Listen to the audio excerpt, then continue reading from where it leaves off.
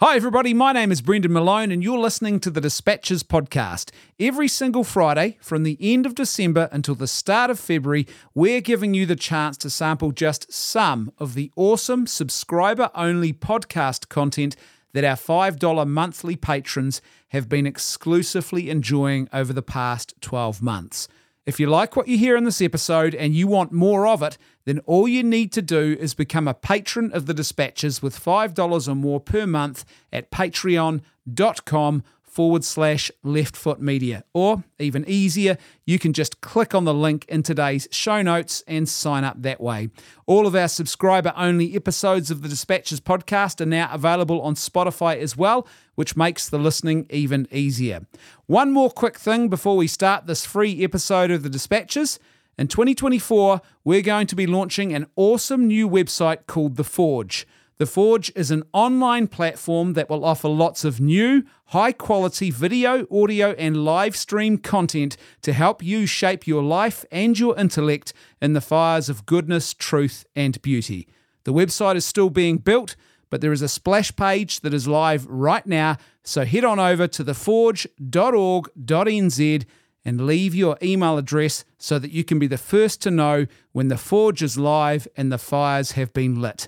The link is in today's show notes. Right, without any further ado, let's jump into this free edition of the Dispatches podcast, and until next time, don't forget, live by goodness, truth, and beauty, not by lies. I hope you enjoy this episode.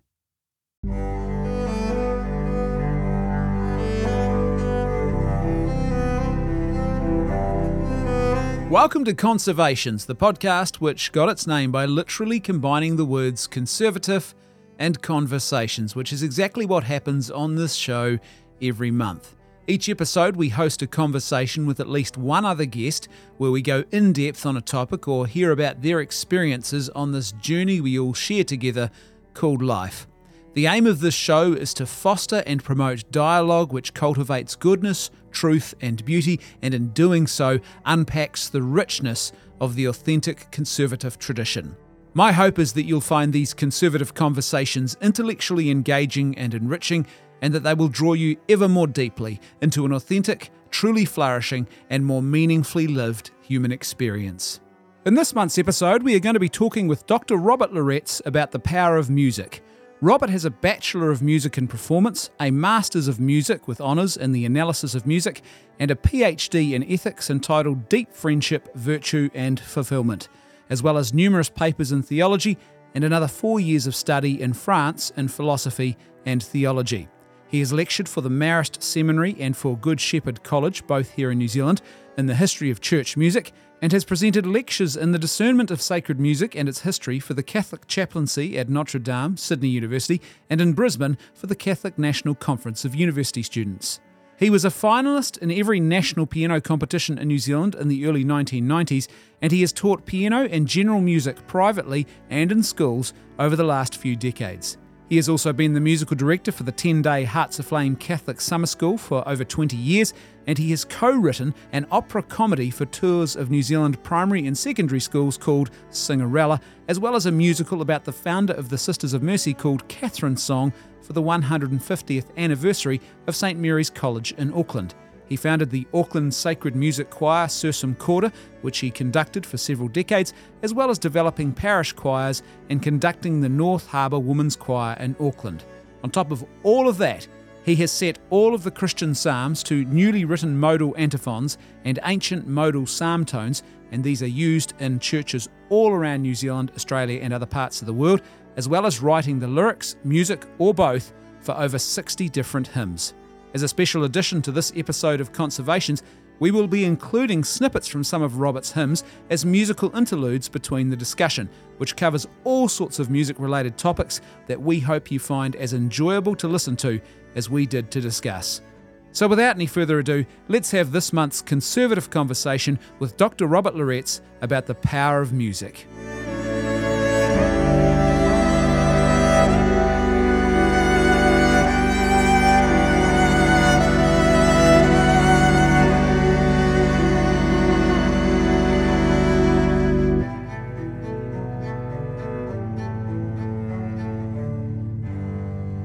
Robert, it is great to have you here with us today on Conservations to have this, I think, is a really important conversation about music, a topic that, I don't know, I don't think we talk about it enough. And I think that authentic conservatism and authentic conservative thought has a lot of interesting things, I think, to offer in this space.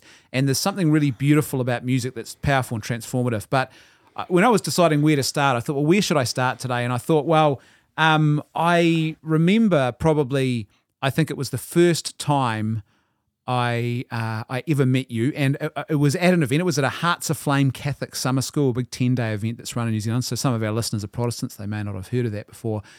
And I am a musician myself.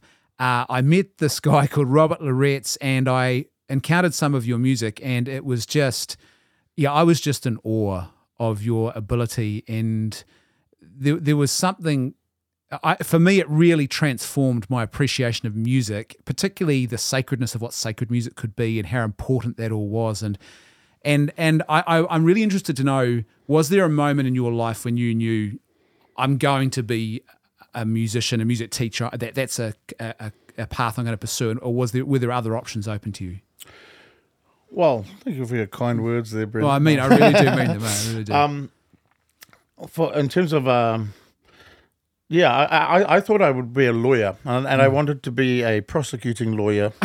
I could also see you doing that. Yeah, because when we were sick and got to stay home from school, Mum would be watching Crown Court, and the prosecuting lawyer was a real dramatist, and I thought, I'd love to reduce people to tears like they do, and But then, and I really was right up to the end of school. I was thinking of doing law, except that I'd always played the piano from 7 years old, and my mother had tricked me into getting up at 6:30 every morning, making them a cup of tea in bed, and then doing my practice for half an hour. And that's all you really need to do to kick off.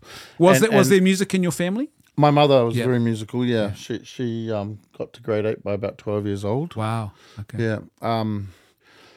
And so some classical music, just piano. I stuck at it, and then I just happened to get a very, very good piano teacher at Avondale College. We didn't have much money, and we only learnt off the teacher that was attached to the school. So we had a nun in St Mary's, $30 a term.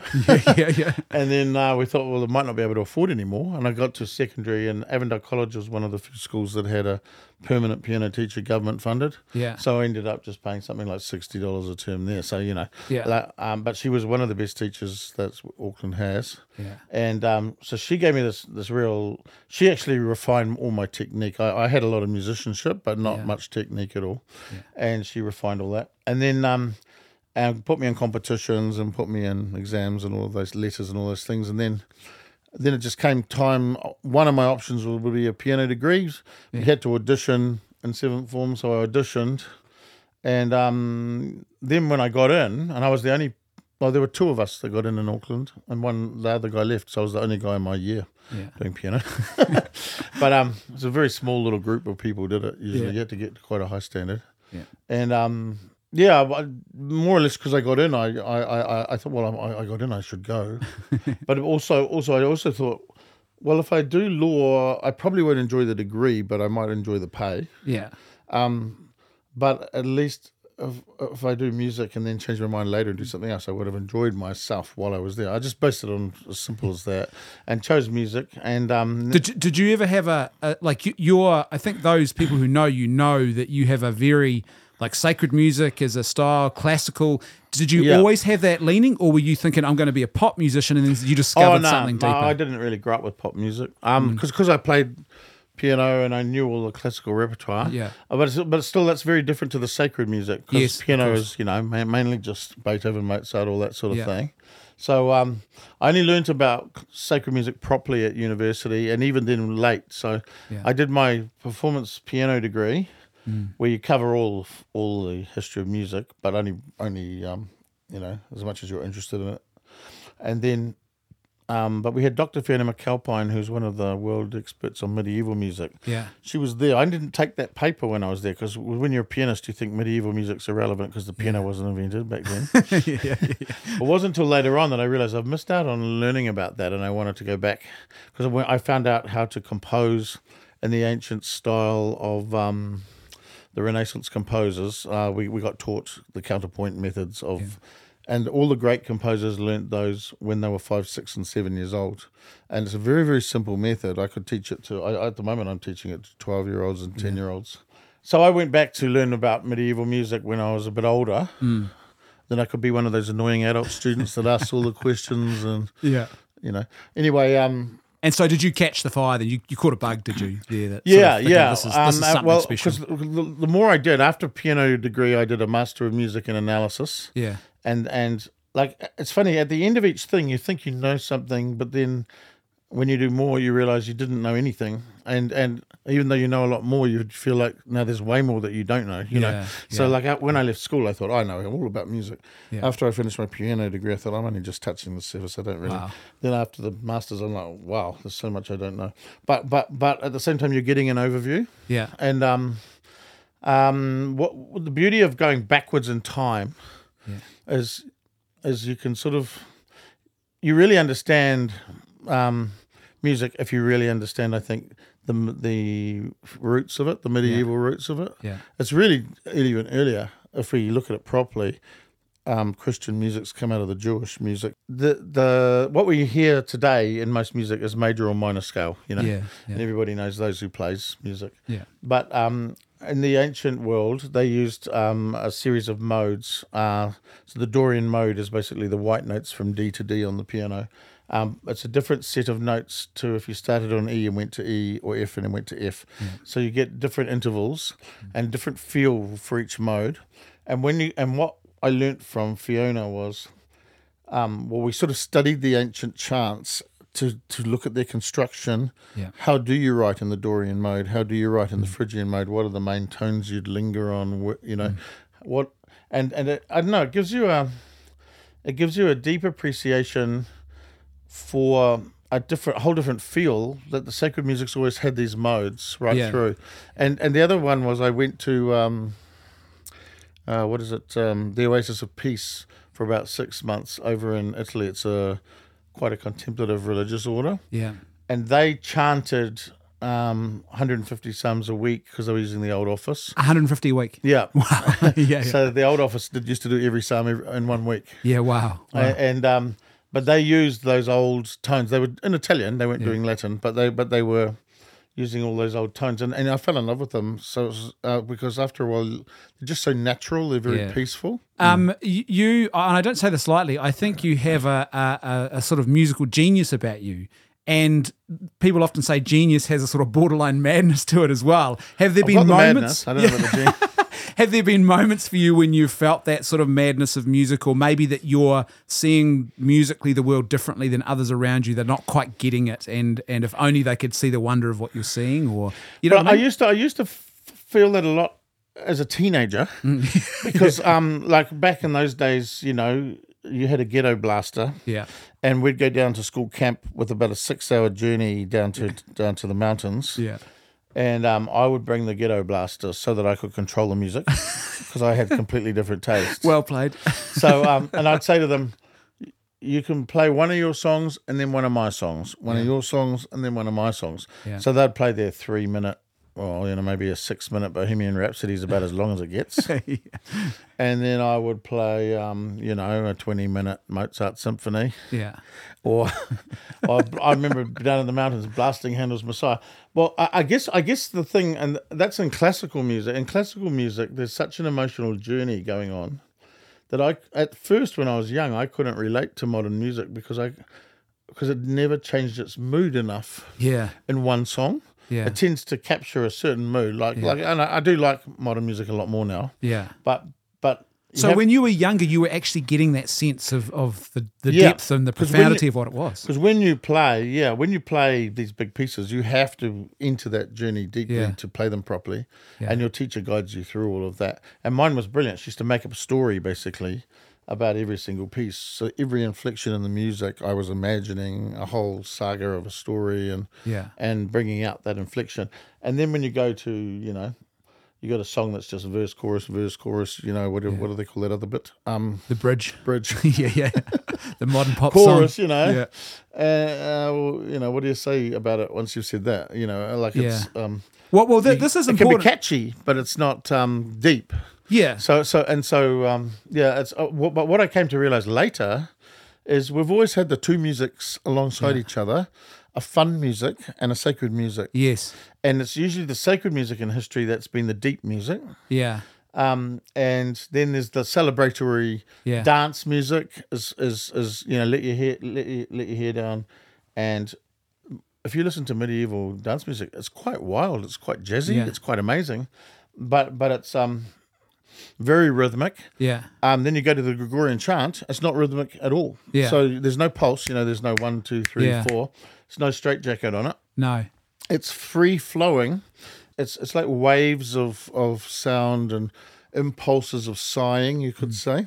Probably the closest modern expression, I mean, I could be wrong about this, but I get the sense that maybe jazz is the closest to maybe what the way in which it's not sacred. Jazz is not sacred, but do you know what I mean? There's a sense in which it's not constrained in the same way. Quite interesting what you're saying, because jazz is the one field that takes up all the old modes. Yeah. And in fact when you learn jazz theory, which I'd never learned, but I have had students now from when I was teaching at secondary that went on to do jazz degrees, and they come back all excited to show me what jazz theory is all about. And because I'd taught them classical theory, I'd taught them the modes, which isn't even usually taught at schools, but they went in knowing from a classical point of view, and then they could map on so many things onto jazz. And jazz will study not just the Dorian mode, but you know, 7 adaptations of the Dorian mode in different ways, and they have to really become familiar and improvise in all of these different modes. So there is that, Well, I was thinking the other day, though, that jazz is the closest thing to jazz in history is really the Baroque period of Bach and, you know, Handel and all of those guys. When you used to, I was talking about Bach the other day, when you think how hard these guys worked. Yeah. He wrote a cantata, which is about a 20-minute long piece of music for orchestra, 4 big soloists, soprano, alto, tenor, bass, choir. Yeah. Every week for church on a different theme of the gospel. Wow. And that means he has to write all the music and rehearse it and put it on and start again the next week on a new one. Yeah. And of course he has to write every part out, you know, violin part written out, you know, scroll them all out as fast as he can. And then get it all written and out there to the musicians. They would have had a day or two to quickly sight read it. Yeah. And the musicians in those days just could do things instantly. Yeah. So then there's never any time to write the keyboard part down for the harpsichord. Yeah. So all they did was they wrote just the one note of the bass that your little finger would play. Yeah. And then little codes of numbers underneath. So if you saw a C, you'd play a C chord. If you didn't want it to be a C chord, but an A minor chord with a C at the bottom, then you'd have to put the number 6 on it to tell you that don't put a 5th, put a 6th, and that'll give you A minor. Yeah. And so there was a few codes that they learned. Yeah. It's called figured bass. And all they got was the one bass line, like the cello line, a few numbers, and they just improvise away and play beautiful music on top. And you had to be that kind of musician in those days. Yeah. Even go back a period to the Renaissance, you know, Henry VIII and Elizabeth I. Yeah. Madrigals, which are complicated, really fun part music that you'd sing at a posh dinner party after dinner, you know. Someone would turn up with a madrigal written. Oh, you know, John's written us a madrigal. John Farmer, Fair Phyllis, and the aristocracy would just sight read it on the spot. Wow, no rehearsal. Wow, and it was considered it would be like, oh, don't you know how to read? Like if you can't read music, like that's how much they were into it back then. That's fascinating. Yeah, eh? It's amazing the skill they had, and we've lost a lot of it.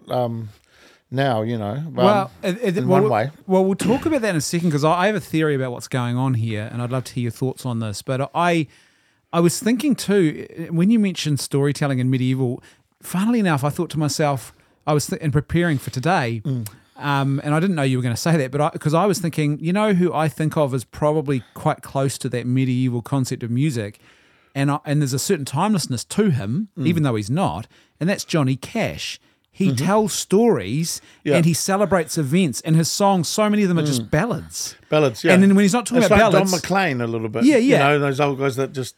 They basically are telling a story. Yeah. It's like a troubadour who might have wandered the land. Yeah. And also, when he's not doing that, the other big theme in his music is God. Yeah. It's God and event. It's very interesting, you know? Yeah, that's right. Secular and sacred music has a completely different sound through the whole Middle Ages. So when I say Middle Ages, we're really talking 400 until 1450. So it's a big period, 1,000 years. Yeah, and it does develop quite a lot, and it's fairly experimental even. It's amazing what the developments they did in that time. Yeah. Like I used to give the kids at school a bit of a music oral test after they studied all of the history, and they'd get 1 minute excerpts, 20 pieces of music from the whole of Western history. Yeah. And then the first thing they have to do is go, is it sacred or is it secular? Oh, yeah. Which you don't always judge by the words, because you can't always hear the words or whatever. But it's basically for them to know it was Gregorian chant as opposed to medieval folk music. Yeah. You're going to feel a pulse in medieval folk. If you think Scarborough Fair, we are going to Scarborough Fair, parsley, seed, rosemary, and there's a definite pulse. It either sounds like dance if it's fast or trance if it's slow. Yeah. Church music never sounds like either of those, actually. It's much more free flowing. And when I used to start with Gregorian chant, and I was at a state school, Massey High School, and usually schools start a bit later. They start music maybe at Baroque period, which is 1600. Yeah. Or they might start, if they're a really good school, they might go back another 100 years. We'd start with Gregorian chant, and the Westies from West Auckland aren't that familiar. No. So unless they go to Te Two Parents. It's not the first thing you think of when you think of West Auckland. Gregorian chant. Yeah. So the first thing I'd used to say, what do you notice, And what you notice from a modern point of view is there isn't this, and there isn't that, and there isn't that, and there isn't that. So there's no harmony, just one line. Yeah. There's no pulse or fixed rhythm, if you like. It's free flowing. It's sort of it takes off. I almost want to play. Is there somewhere I can play one Hallelujah?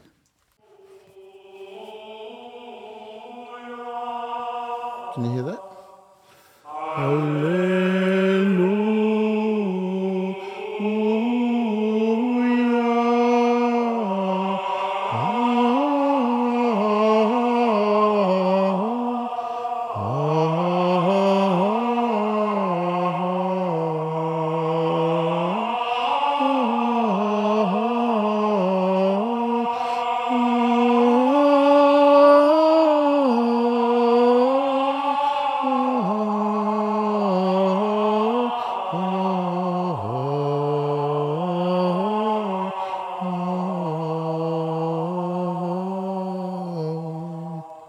So there's a and that's real, just one word. And that's the completion of one word. Yeah. Hallelujah. Yeah, and the idea there is the soul's almost left the body. It's like all your desire to go up there and be with God. Yeah. It's like the soul's just floated up like incense up the whole cathedral, or whatever, the basilica with its high roof.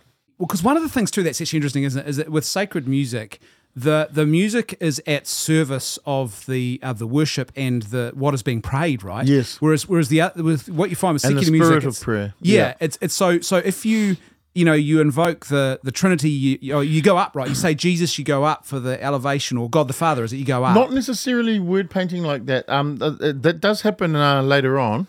Yeah. But funnily enough, in the Middle Ages, they didn't do that. There's about 2 examples of it. Well, not many anyway. There is a Gregorian chant for the Ascension that goes up just because he's going up. Yeah. But mostly, what I found quite striking when I did learn about medieval music was they don't really paint the mood of the words. They paint the spirit of prayer. Yeah. Okay. So if you think of the spirit of prayer as that the mind and the heart want to lift up to God, Yeah. the soul is yearning and thirsting. Yeah.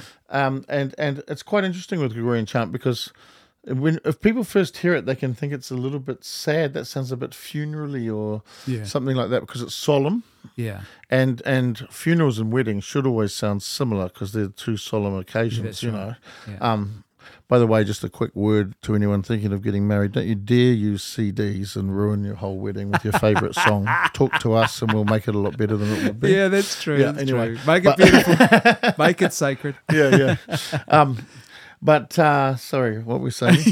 yeah. Half the audience has just checked out. Yeah. You're talking about the way in which it's the sort of the nature of prayer is what the That's right. music is invoking. Yeah, that's right. So it's quite interesting that you could get a Christmas chant, you could get a Good Friday chant, you could get an Easter Sunday chant, and they're not going to sound that different in the mood because the mood isn't, oh, we're happy today because it's Christmas. We're sad today because it's Good Friday.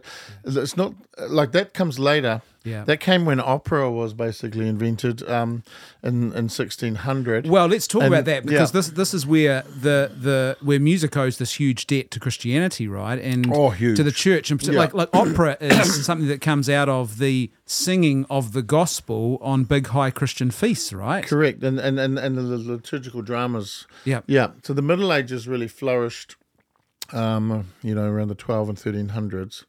And everything overflows from the liturgy. So a good example would be the chants of Montserrat, which Montserrat was one of the shrines you walk to on a huge pilgrimage, in Spain. What you got was the pilgrims would normally go on pilgrimage, and as they went, they'd have certain songs they sang while they marched and walked. Even on the Crusades, there's Crusader songs, and they're really cool. And they've got a kind of rhythm to them because they're walking and marching, and they've got this oomph to them. And then you got the style that you'd sing in the church, which is much more. You could say it's more reverent than that. So. Even though a lot of the music that they used for fun, we can use almost in church because it's still a lot more reverent than most of the music we have.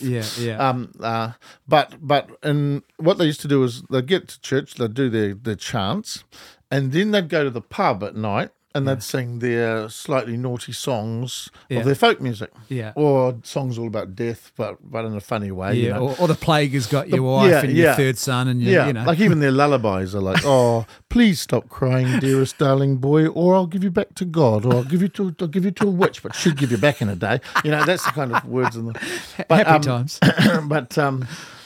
there was no pub in Montserrat, so they had to sleep in the church at night. But they wanted to have fun at night. Yeah. But they couldn't sing their bawdy songs in the church. Yeah. So they created a whole lot of sacred music for fun that wasn't for the mass, that they would sing, and it's much more jazzy. Yeah. And it's may I play one? Yeah, of course you can. Go for it. So this is called Maria Matrum, and it's from the manuscripts of Montserrat.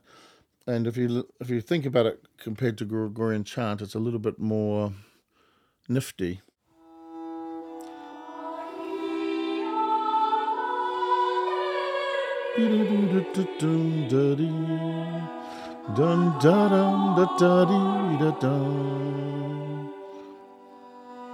Jesu Christus,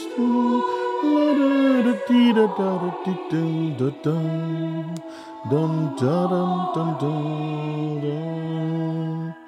So you can actually hear the constraints of a rhythm and a melody. And if you sing it a bit faster, it's like Maria, ma da di da da da di da da da da da di da da da da da da. It's a little. It sounds almost. And that grows out of they can't go to the pub.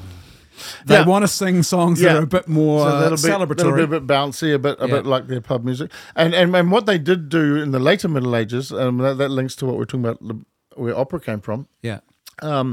You'd have if you have Christmas, you're not just going to have the Christmas mass. You're going to have a plays afterwards, and the different guilds would put on different aspects of the day, and someone might do a play about Herod killing the babies, and that's where we get Luli Lula, the little tiny child, the beautiful carol from that, from the medieval dramas. The music for these things is quite startling, and so what that is what the beginning of opera as we know it, isn't well, it? it's Or musical theatre? festival music.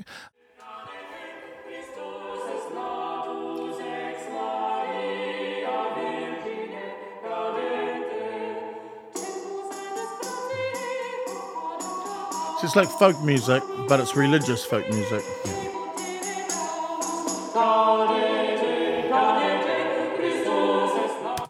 So, that kind of music isn't the style of Gregorian chant, which is actually the style of the liturgical music. Yeah. But you can use these things like on a Christmas carol night or something like that.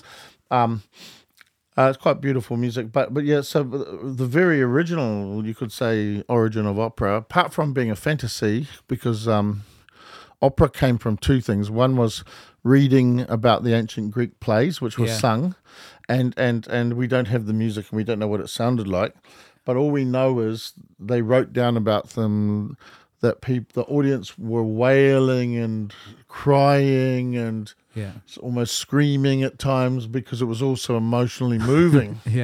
And then when the people of the Renaissance read that, in about 1450.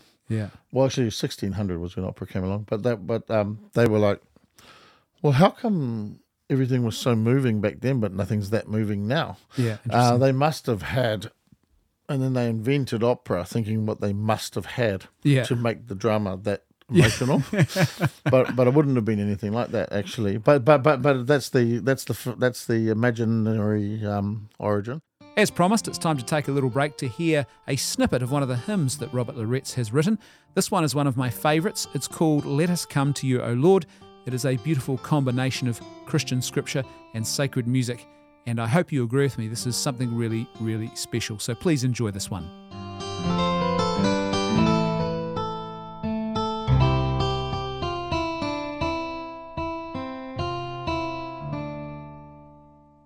Let us come to you, O Lord, our living stone. Come to let ourselves be built as living stones into a spiritual temple. Make us a holy priesthood to offer spiritual sacrifices acceptable to God our Father through you, O Christ. O stone which the builders rejected, you have become the cornerstone.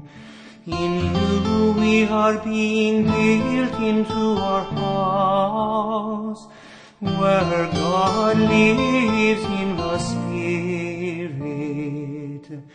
Let us come to you, O Lord, our living stone. Come to let ourselves be built as living stones into a spiritual temple. Make us a holy priesthood to offer spiritual sacrifices acceptable to God our Father through you, O Christ. You said to Simon, you are Peter, and on this rock I will build my church.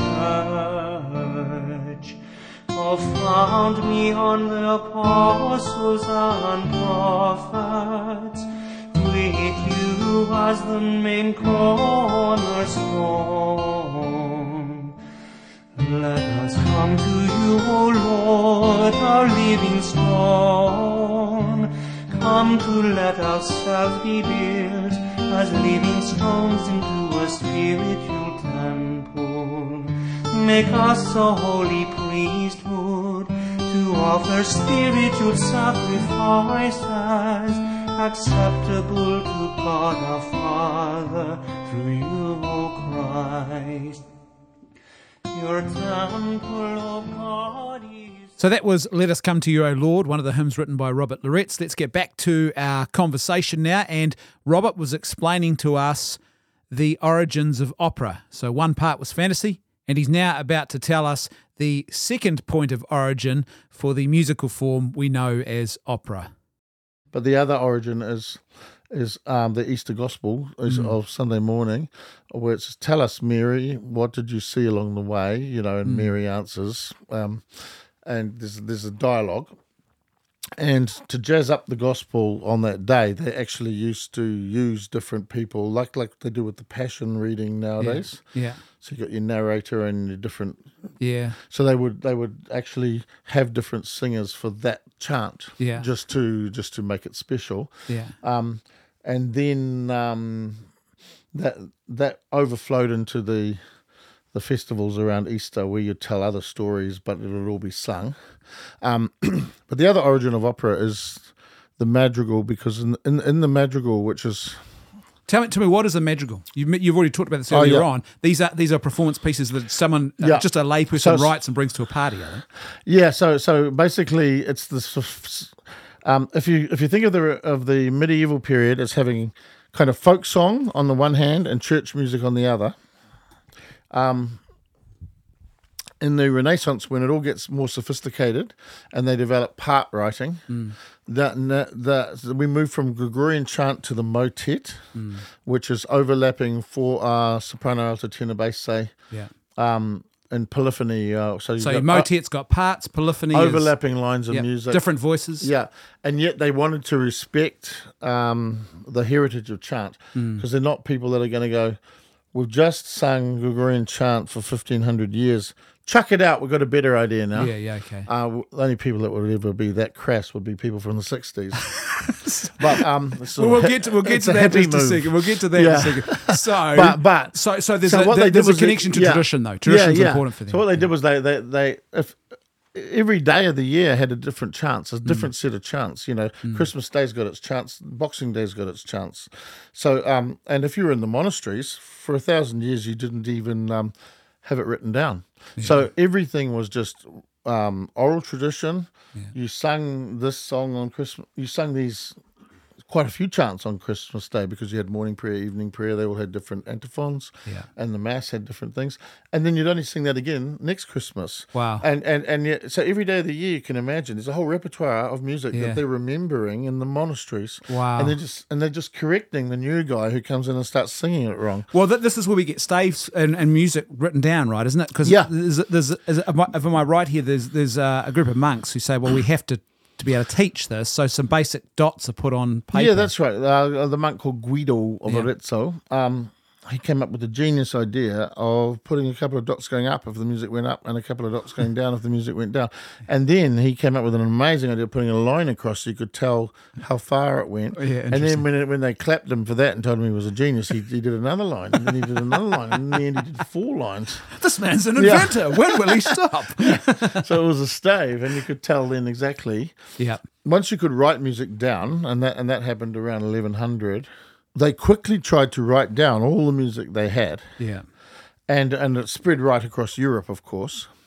And you have to think that Gregorian chant's been a little bit codified by Pope Gregory around 600, was it? Explain for our lay listeners. We've got people here who probably wouldn't touch an instrument or wouldn't know music, or who are out, some not even Christian or Protestant. What does codified mean in this context? Oh, like they kind of make it standard for the whole church to sing the same song on that day, like the Christmas Day chants, the feast of whatever. Yeah. This is the music you use. This is the chant you sing. So it's like how Latin was the language used in the whole Western Church. Yeah. And then the Eastern churches had their other ancient languages. Yeah. So the texts of the Mass were all the same everywhere. Yeah. So was the music that went with that day. Yeah. I think the monks were keeping your liturgy going mainly, and Yeah. you nun. When I say monks, I'm including nuns. Yeah. So they're keeping the liturgies going, and the village life is around the monasteries often. Yeah. Later on, it's around the cathedrals, and that you have the age of the cathedrals comes later. The age of the monasteries and castles is there first, and then there's palaces and cathedrals, and universities and things. But what was stunning was. When they gather, everyone's writing down their music, but it turns out that Tantum Ergo will be exactly the same whether it was sung in Germany, France, all across Europe, whichever part of Spain, wherever. They're singing Tantum Ergo the same. And that's not by design, it's just that oral tradition has been so faithful. By oral tradition, and the Alleluia we played earlier is very old. The Alleluias are one of the first things written in the early church, and they're really elaborate. They got really long tails on the Alleluia, and they're actually like little cells that they put together and make into large structures. And are they consistent as well? They're consistent. Wow. Yeah. So and then it turned out. So that's the power of oral traditions. The modern skepticism for oral tradition. I know. Wow. Yeah. It only works though if you consider the thing you're passing on to be holy. Yes. Because it's like the Bible. If the Bible's the word of God and the monks are copying it out, I was telling somebody. A child the other day about they had to copy it out. Also, the paper doesn't last, but you need to, you have to write it out again. And somebody said, "Oh, they must have changed it a lot then as they wrote it out." And I said, "No, they didn't change a word because they respected it so much. This is the word of God. I'm not changing it. It'd be terribly wrong of me to change it." Well, Gregorian chant's not the word of God, but it was considered that the Holy Spirit had given the music somehow. Because even whenever you see an icon of a picture of Pope Gregory, who's famous for getting the same chants codified around Europe, as in standardizing it all. You see a picture of Pope Gregory, and then behind him is the scribe. Oh, he's got the Holy Spirit in his ear, the dove, and then next to him is Guido Varezzo, who's 800 years later writing it down. So it's coming from the Holy Spirit through the oral tradition, and now it's been written down. And the other thing which I found really interesting was the earliest Christian chants and the earliest Jewish chants are nearly identical in contour. Well, isn't there an Our Father, if I understand it correctly, the that Paternoster, is the chant is almost certainly the Paternoster comes Jewish if originally? you think how that goes, Paternoster qui es in celis. It comes from the ancient pilgrim mode, which is dee da da da dee dum dee da dee. So you'd sing a psalm to that tone, like, "Have mercy on me, God, in your kindness. In your compassion, blot out my offense. Oh, wash me more and more from my guilt, and cleanse me from my sin." Well, that melody is one of our oldest, but it's also probably the music used. It comes from the Jewish setting of particular psalms, which are the Hallel psalms, I think. They're Hallelujah style psalms, which are the ones used in the Passover meal. So it's quite probable the actual original Jewish one is nearly note for note. It's quite probable that Jesus and the apostles sang that tune on their way down to the Kidron Valley.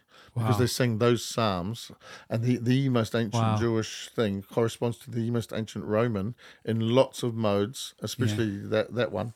So that's fascinating, eh? It is. And there's something mystical about that is just look. As you were speaking and talking about like monks who are writing out scripture.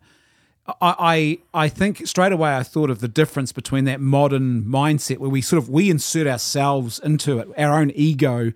And I'll reinterpret this, thank you very much, as opposed to, no, I am at service of something good and true, Yeah. Well, because tradition is literally, it's handing on, isn't it? Yeah.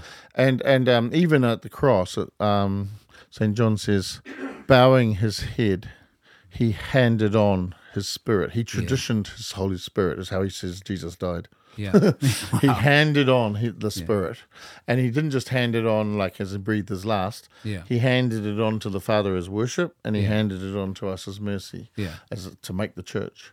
And so the idea that the church is always handing on the fullness of what it received from Jesus, it mustn't water that down or change it for any generation. Yeah. It can deepen our understanding, but it can't leave out some, Yeah.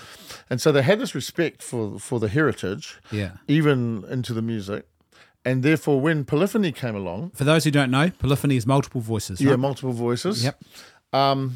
So, for example, if you always sing the chant, Tantum ego sacramentum, on Corpus Christi feast... Yep. The Feast of Body and Blood of Christ, Body for and those who are Blood not of Catholics Christ. who listen, by the way. And Thomas Aquinas actually wrote that music for that feast. So when they go to write part music, and it's an irresistible thing to do once you can do it, they would take one of the singers, and it's the tenor, would sing the chant slowly, about 4 beats for each note. So it'd be ton, ton, go. And while he's doing that, the other 3 parts weave around much faster. So you haven't got rid of the tantamergo. It's still there. Yeah. But it's become the musical structure of the piece that is quite complex when you listen to the surface of it. Yeah. So you don't necessarily even notice that tantamergo is the bass line. Yeah. And it's a long, slow bass line. It's not actually a bass line. It's a tenor line. Tenor means to hold, tenore. And the reason it got its name was because that guy held the chant. Wow. Yeah. And then bass just means bottom. So there was a guy on the bottom. Yeah. There was a woman on the top. So that's soprano. Yeah. This is based on Italian or Latin, I suppose. Yeah. And then the contralto is against the high. Alto means high. So contralto is the contralto. Yeah. Then it got shortened to alto, which means high, which kind of wrecks it. Confused everyone. But those 3 parts were weaved around a tenor who held the ancient chant. Yeah. And that went on for at least about 100 years of the Renaissance period. And then bit by bit, they just... they let that strictness go. Yeah. So it's imbued with the spirit of chant, but it's like chant all overlapping and becoming a glorious... Well, Bird's Mass, sitting for 3 parts, the Kyrie, it's just so beautiful. And it is, it's a perfect example of that, right? It's faithful to that tradition. Yeah. I'll give you a quick example of the beginning of a motet. This is the Ascension, and you can hear probably...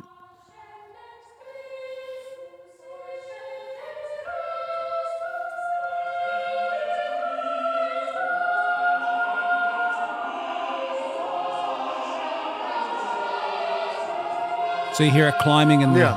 Yeah. So they did occasionally paint. It's called word painting when the music reflects in its shape what the words are saying.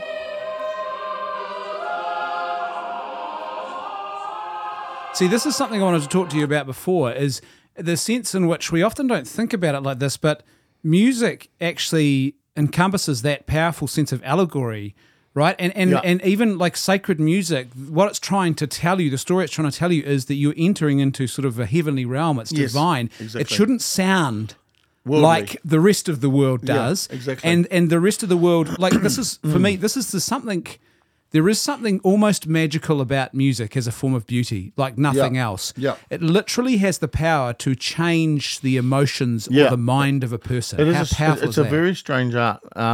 Like all the arts will touch the emotions in a way if you think, some people are quite moved by poetry, you're moved by a good drama, dance as well.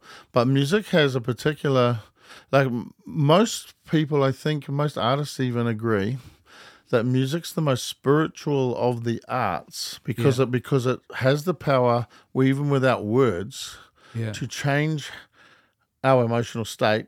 So it's like it communicates at a level of emotion. It's not just emotion either, because it's really the spiritual yearning, which isn't all emotional. Yeah. But and it's mysterious like that, because if you think, like you can use words. It's a bit like describing wine, so it's a cheeky little wine. And well, what do you mean by cheeky? How can a wine be cheeky? But with music, you could say, people will definitely think, well, there's a beautiful moment of hope that comes into the music at the end, or there's a moment of despair, or there's a moment of this or that, and you can describe the emotions and get quite good at that.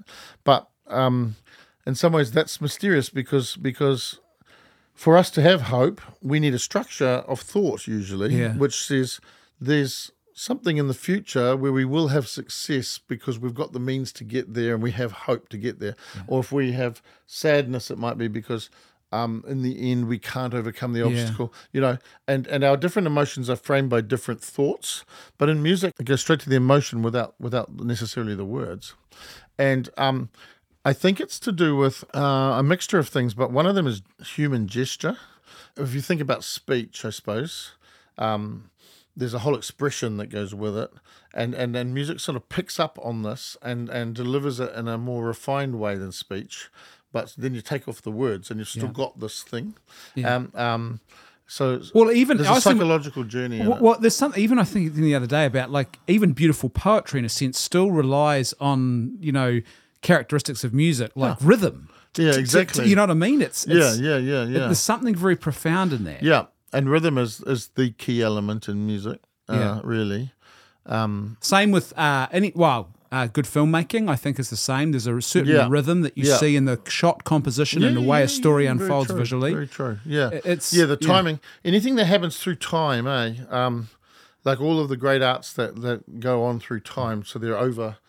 When they're over, it's like as opposed to a painting on the wall, which is always there. Yeah. But then you get music where you have to actually pay attention for this period of time and follow a journey. Yeah. And it's sort of like every art expresses something. If you want to take a mystical view, it actually expresses something about God, because all the arts point to beauty, and the ultimate beauty is God. But the arts themselves aren't ever going to be able to give you that, but they're like a John the Baptist that points to a Messiah that's not them, Yeah. And so you could say, when you look at, say, painting, it's like vision. Our sense of vision gives us the most, like, if you think of our senses, you can see a star. Yeah. So that's and you can get the whole picture of a horizon in your vision. Yeah. And in the painting you get a whole world, a universe in one hit. Yeah. And that's like almost expressing our desire for the beatific vision, you could say, for the vision of God. Then there's but in the sound journey, like music, you've always got a home place. You've always got something that unfolded, usually with some tension, and you got away from home, and then you came back home. There's a resolution. Yeah, there's always a resolution, and it always makes it back to where it's like its origin is its destiny. Or usually you start and end in the same key. You change key in the middle. Well, I tell you what, even like it's amazing how some people have used music in this very striking way. I can't remember the composer's name, but he wrote that piece for Hiroshima. Oh yeah, and it's just those voices, and that's it, and just an agony, and the music. It's almost like you're listening to souls being destroyed, but with an atomic bomb. No, the music's so powerful like that. What's the implication of that then? Because if there's like you listen to a beautiful sacred piece of music that is designed to reverence God, and it's pulling your soul upwards, does that then mean that there is a potential for music to pull it downwards? Well, that's right. I think so. I like just to finish one thing we were leading to, which was what's a madrigal.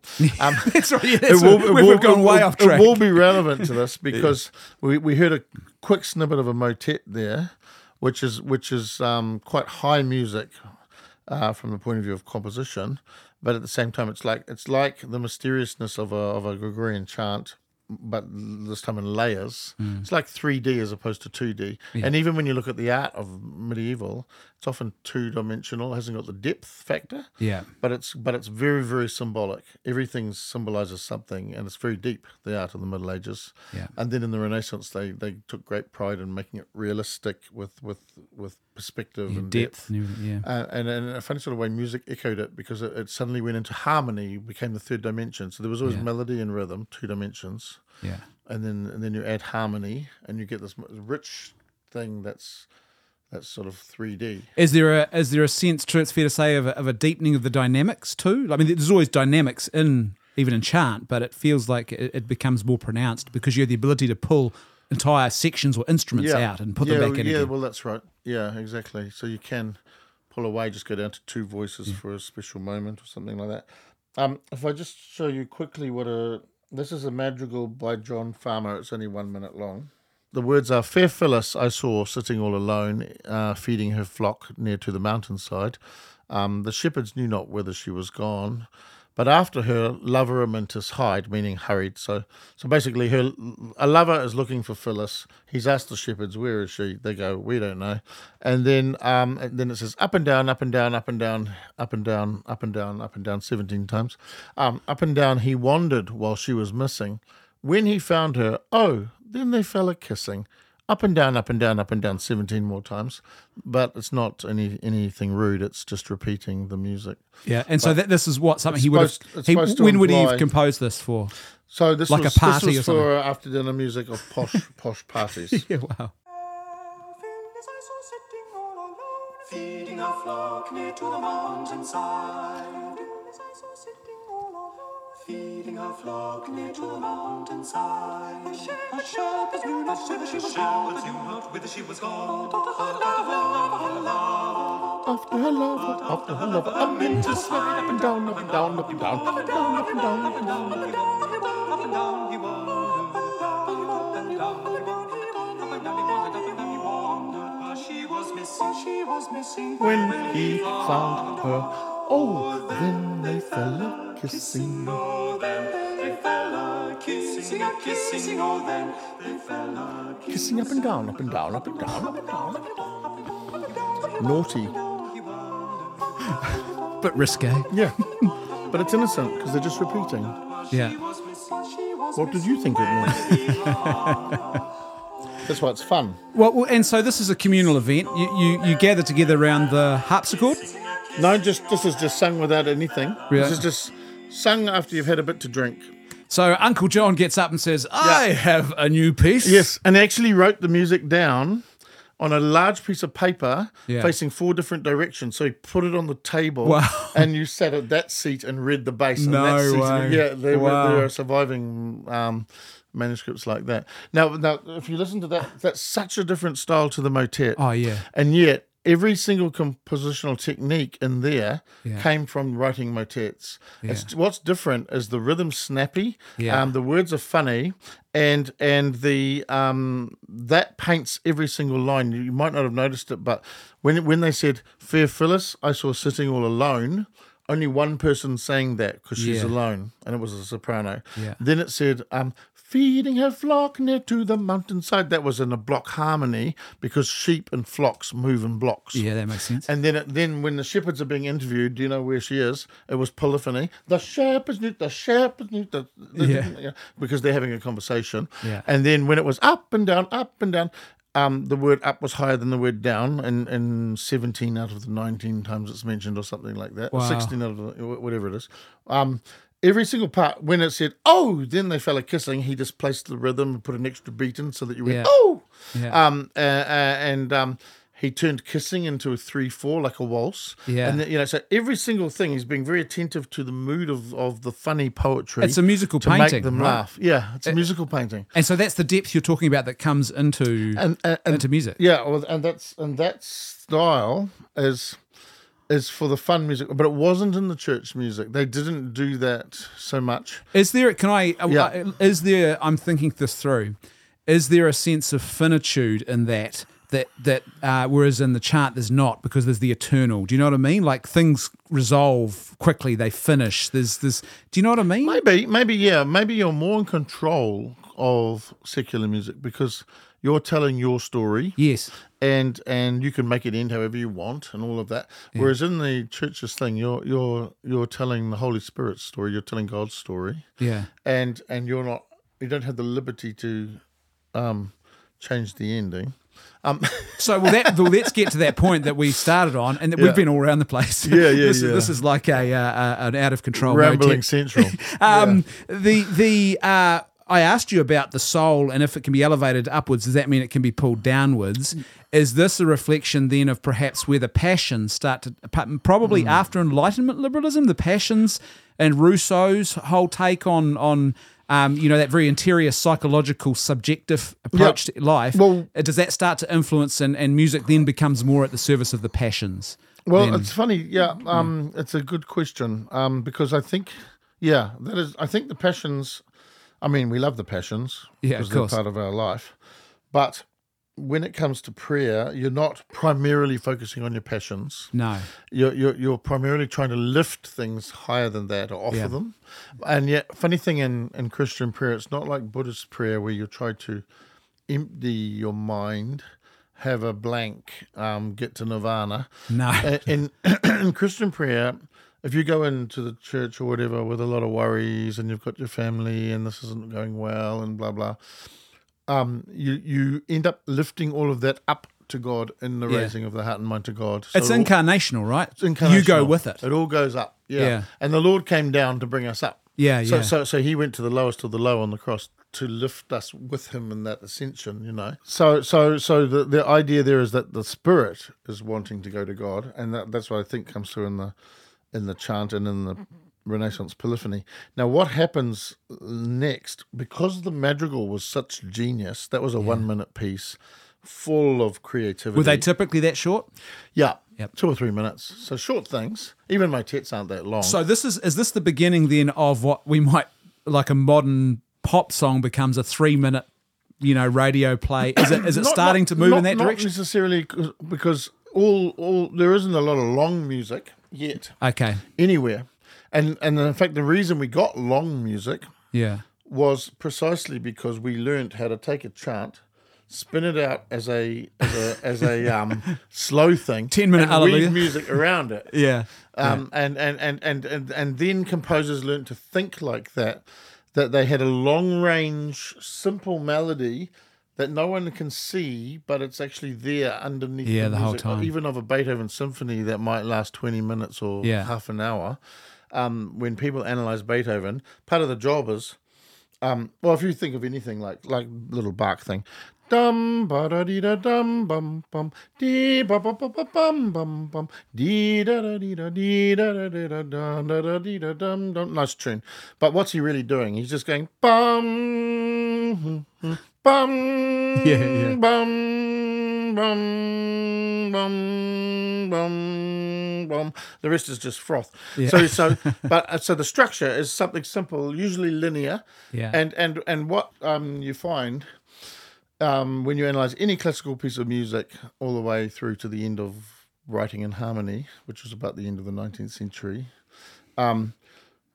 if you pull out from the surface notes the main contours, and then you looked at that like a piece, and then pulled out from them their main contours, you get yourself down in the end to a little simple chant. And it's like the composer somehow knew there was a long range linear tune underneath this big complicated thing that you're hearing when you hear the symphony. And that's quite stunning to know that, because it actually is the history of music backwards when you analyze. So you start with simple tunes, and then they grow into these structures through the polyphony of the Renaissance, and then when you analyze music, you're going, what's the simple tune that's hiding underneath that complex structure that's holding it together it's like a skeleton. It's a little bit like in nature when you look at a leaf on a tree and you look at the little lines, it's like a little tree. And it's echoing the whole tree. And some composers even do that on the surface of their music. They might go doodle-little and then over the whole course of that piece, it's all, they're like leaves hanging on a tree. The main notes that make up the key changes in that.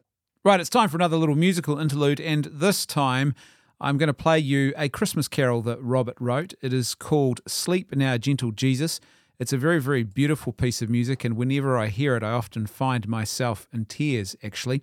And it is set to the music of Franz Schubert, and what I find so beautiful about this hymn is the way in which Robert has written it as a sort of foreshadowing of Easter. So everything is about Jesus lying in the manger, but all of it is pointing towards his eventual death on the cross. And there is this beautiful pathos in the moment of Christ, the vulnerable child, looking to the moment of profound vulnerability that will befall him upon the cross. and that profound act of self-giving love that we remember every Good Friday. So this is Sleep Now, Gentle Jesus by Robert Loretz.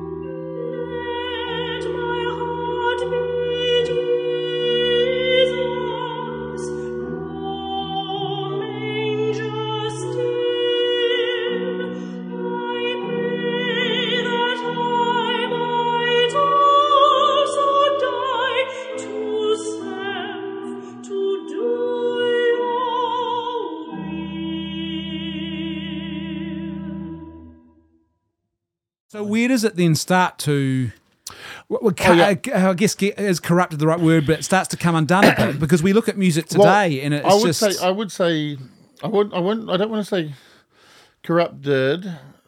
Emphasis changes, the change of emphasis. Yeah, I think we lost the distinction between sacred and secular music really early, around the Baroque period.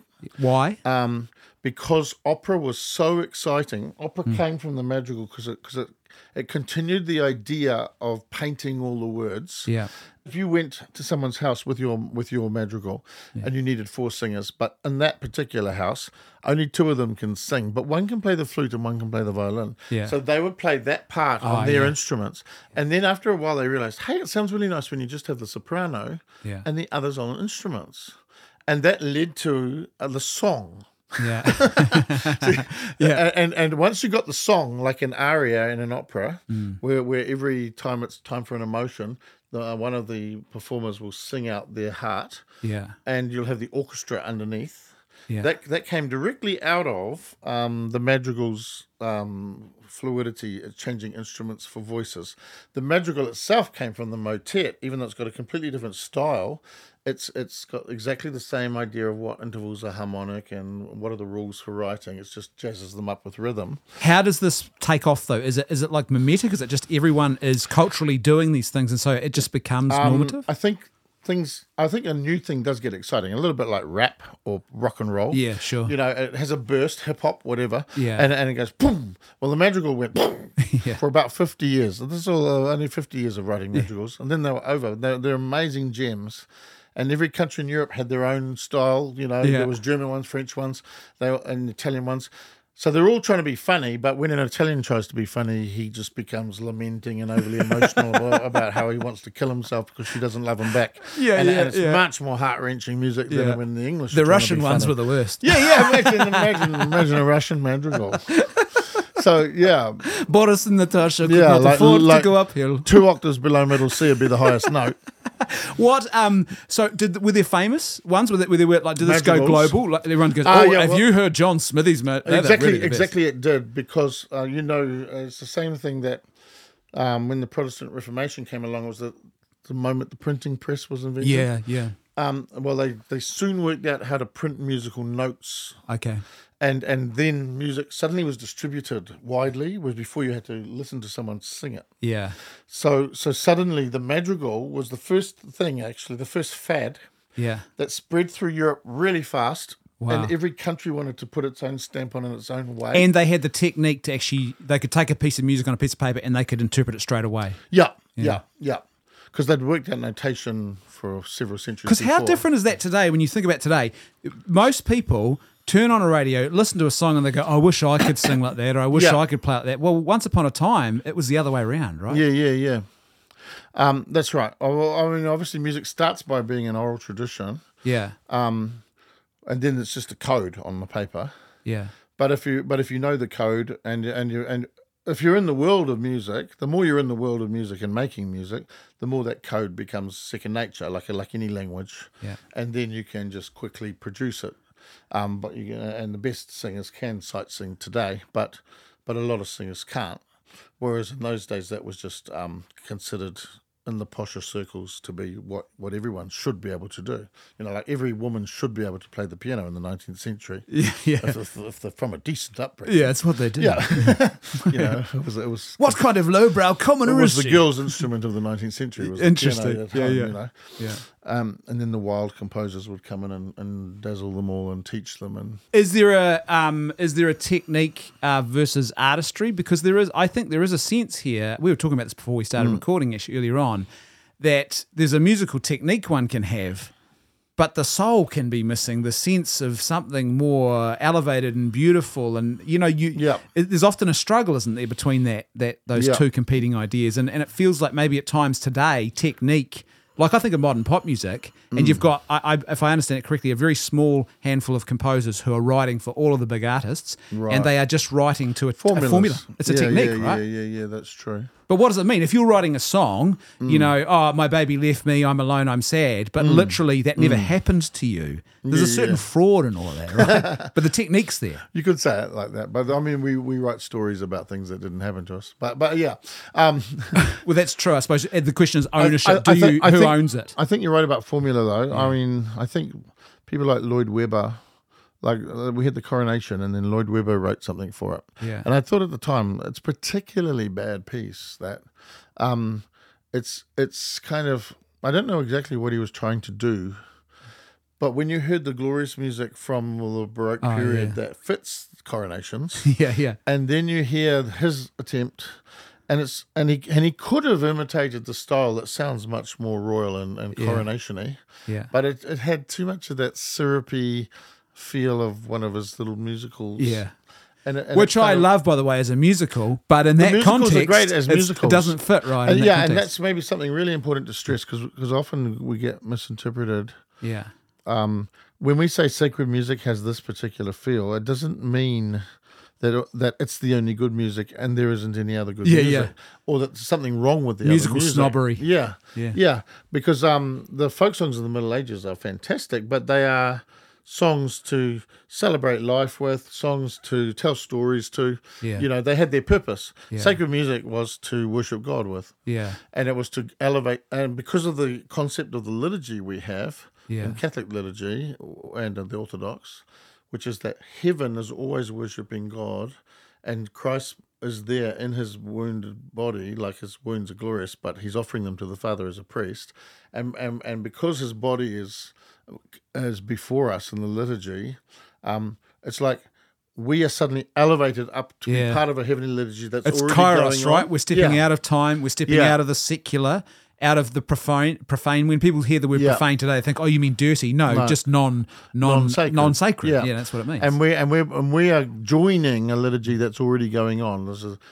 and that actually reflects the ancient concepts of music in lots of cultures. Yeah. That when we say music today, we just mean what we can hear in tunes and songs. Yeah. But music to the ancients was the first music was the music of the spheres, the music of the universe. Yeah. Then there was the music of the harmony of the human body, and then there was the third music, which we call music. Yeah. which was our imitation of this in sound. Yeah. So, and then you have the Christian concept of music, which is that you could say the Son sings to the Son is the Word of God. Yeah. But he's, in a certain way, singing to the Father all the time. You could say the Holy Spirit is the voice. And there is a kind of harmony or a song, eternal song of love between the Father and the Son and the Holy Spirit. And so when we get the Scriptures, we get God's own words to give back to God, and we sing them back to God. Why is sacred music then not bound by fad in the same way? Like, because it did arise in a particular time, but I'll give you an example, a comparison. You watch, through the 70s, a lot of films, for whatever reason, didn't matter what the theme was, they decided disco soundtracks were the way to go, because it was the fad. Now, you watch a film like that today, and it's dated. Yeah. The films from that era that used orchestral, classical settings, they're still timeless, and you don't get pulled out of the film and into that period. Why is sacred music not dated in that same way, do you think? Because it did arise in a particular period of history. Well, at the beginning, it was at the service of the words first. It was using very natural and very simple cells. So, like, if you think of kids when they're taunting each other, you can't play and I can. Yeah. They're singing three notes. So they're singing a minor third, la la, and a major second on top, la la la da dee dee da da da. So that's dum dee dum. Every mode is based on that little set. Yeah. And then take another one and put it at the bottom of it, and you'll get 6 notes, and then fill in the little gap with either a semitone that side or that side, and you'll get the 8 modes. And so there's something very natural about the modes. When you hear them, you know that too. So I think it just arose from the very natural way. Happened to be the Jews sang their psalms. Yeah. So you've got to go back to King David, really. Yeah. The whole book of songs there. So this would make sense of why then you have these medieval musicians, quote unquote, who really understand or view this as a gift from the Holy Spirit. You know, there's something quite profound because here. Because the prayer of the church itself, was going on. The Jews used to pray at least 7 times a day. Yeah, and the apostles carried that on. Yeah, just that they understood that every word of the psalm was really about Christ or somehow. And so they added glory be to the Father at the end of every psalm. Yeah. But really, glory be to the Father, Son, and Holy Spirit. But you see it in the Acts of the Apostles. Peter goes up on the roof to do his office, to do his prayers, because it's 12 o'clock or 3 o'clock or 9 o'clock. That's right. There's times of the day, and it also happens to correspond to special times around our Lord's Passion, when he got arrested, when he got nailed to the cross, when he died on the cross.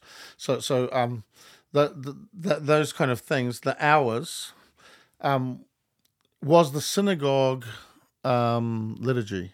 Yeah. So the liturgy of the Word, which we have in Mass, where at the beginning of Mass and you would have readings and singing psalms, that was what you would have encountered in the synagogue. Then the Christians would meet in their houses for the breaking of bread. That was the Eucharistic part. Yeah. So, and then at the beginning of the church, the apostles went to the synagogue still, and they joined in interpreting and said it's all about Christ. Until they were kicked out, right? They get kicked out, and then they take that bit and stick it with the breaking of the bread part. Yeah. And so you get the structure of the Mass having a first half around the Word and the second half around the Eucharist. Yeah. And then the whole day is punctuated by those singing of psalms. And most of the music in the history of medieval church is from psalms. Yeah. You didn't sing a song as an entrance song. Yeah. You sang some lines you sang a psalm. Yeah, interesting. And there would be a psalm for that day that fitted the theme of that day in the gospel. And so how we got a psalm now in the middle. Yeah. There would have been a psalm at the beginning, a psalm at the communion, a psalm at the offertory. And you are and connecting yourself to something bigger than yourself, right? That's all a the word powerful of moment God. of tradition. Yeah. You're saying, I connect to this thing that comes before me. Yeah. I don't have to invent something Yeah. to entertain or And draw you in. what we tended to invent wasn't never to entertain, but what we did tend to invent was the antiphons. So we have a phrase, especially for that day, that sums up. It might even be from a gospel or something. Yeah, or, like the Ascension. He rose back to the Father while we watched. Yeah. And then we sing an ancient psalm which might refer to elements of the Ascension subtly in the ancient words. But the antiphons got created musically differently to the psalm. Yeah. So the psalm would always be yearning and never ending. So, for example, it might go, have mercy on me, God, in your kindness. In your compassion, blot out my offense. Oh, wash me more and more from my guilt, and cleanse me from my sin. It's hanging all the time up there, and it's been around there. Then it's gonna come down. But that's not the home. The home of that mode is dom. Yeah. So it never hits the home in the psalm. It's yearning. It's staying up there. And then the antiphon's job is anchor this thing, da-da-dee, and make sure you end right there. Now you're finished. So it was the antiphon that anchored the psalm, musically speaking, and that was always the way the psalms were set. Yeah. So and the Gregorian chant are really antiphons. Yeah. In the middle, you sing the psalms, and then you go back to the chant So antiphons. Just putting on my authentically conservative hat here, the authentic conservative mind would say this is a beautiful example of a tradition that is being it's flourishing. Yeah. It's not being torn down and replaced with my own latest egomaniacal or my own personal preference creation. I'm building on what is, and I don't lose what is to come, but I also add a contribution from this moment. Yeah. Now we had hymns, one hymn in morning prayer, one hymn in evening prayer, and a hymn is a specific thing. Yeah. A hymn is where you have the same tune with different words called verses. Yeah. That's not the norm for chant. Chant normally unfolds completely freely through the whole text. Yeah. So when you get to the hymn, it's got a meter effectively because it's got a set tune and you fit each verse to that. So you've got poetry that fits that. It's like a normal song to us. It's completely normal. But that's what a hymn strictly is. But even the Catholic hymns weren't like the Lutheran hymns. So Martin Luther was a great musician. Not a great one, actually, but he was a musician. Bach was a great musician. But he was a Lutheran. And he had 20 kids, so, it's arguable that he was also Catholic. To any of our non-Catholic listeners, we love you. We love you. We do. Robbie likes to and we'd love you to come back. Right now, back to the music. One of the things at the Reformation was one of the complaints, especially Calvin more than Luther, because he was less of a musician. Yeah. He thought that all of the singing in four parts was complicating the music, not making it comprehensible, the words, getting in the way. The composer's trying to be flash and showing off. And so he wanted it banned, polyphonic music, and go back to just tunes. Did he do that in Geneva, did he? I think so, yeah. Well, they basically just went to the hymn, so they don't use polyphony. Luther wasn't quite... So kept hymns, no polyphony. Yeah, but they made their new hymns because Luther spread a lot of his ideas through songs. So they were like pub songs. Yeah. There might have been songs about how bad the church is. But things spread through songs really well. Dirty old Rome. Yeah. Dirty old Rome. Who do you think you are kidding, Mr. Hitler? Keeps morale up. Yeah, of course. Yeah. So a lot of the hymns, and I like the hymns, but they can be a little bit straitjacketed. If you think of like, some of the great hymns we use, most of them go back to around Luther's time. Yeah. And praise to the holiest in the heights, and in the depths be praised, for in all his works most wonderful, most sure in all his ways. They're singable melodies, they're nice enough. Yeah. But that was actually the style of the pub song back then. Yeah. Like actually Sacred Head Surrounded, which is a beautiful hymn. Yeah. was originally a Oh, pub no. song. Was it? Yeah. Don't tell me that. I love that. Because they sang I love nice it. music in pubs back then. So, oh, no, I'm shocked. Yeah. I'm scandalized. But even the church wow. did this, like the composers for the church in the Renaissance, they didn't always choose Gregorian chant and make it the basis.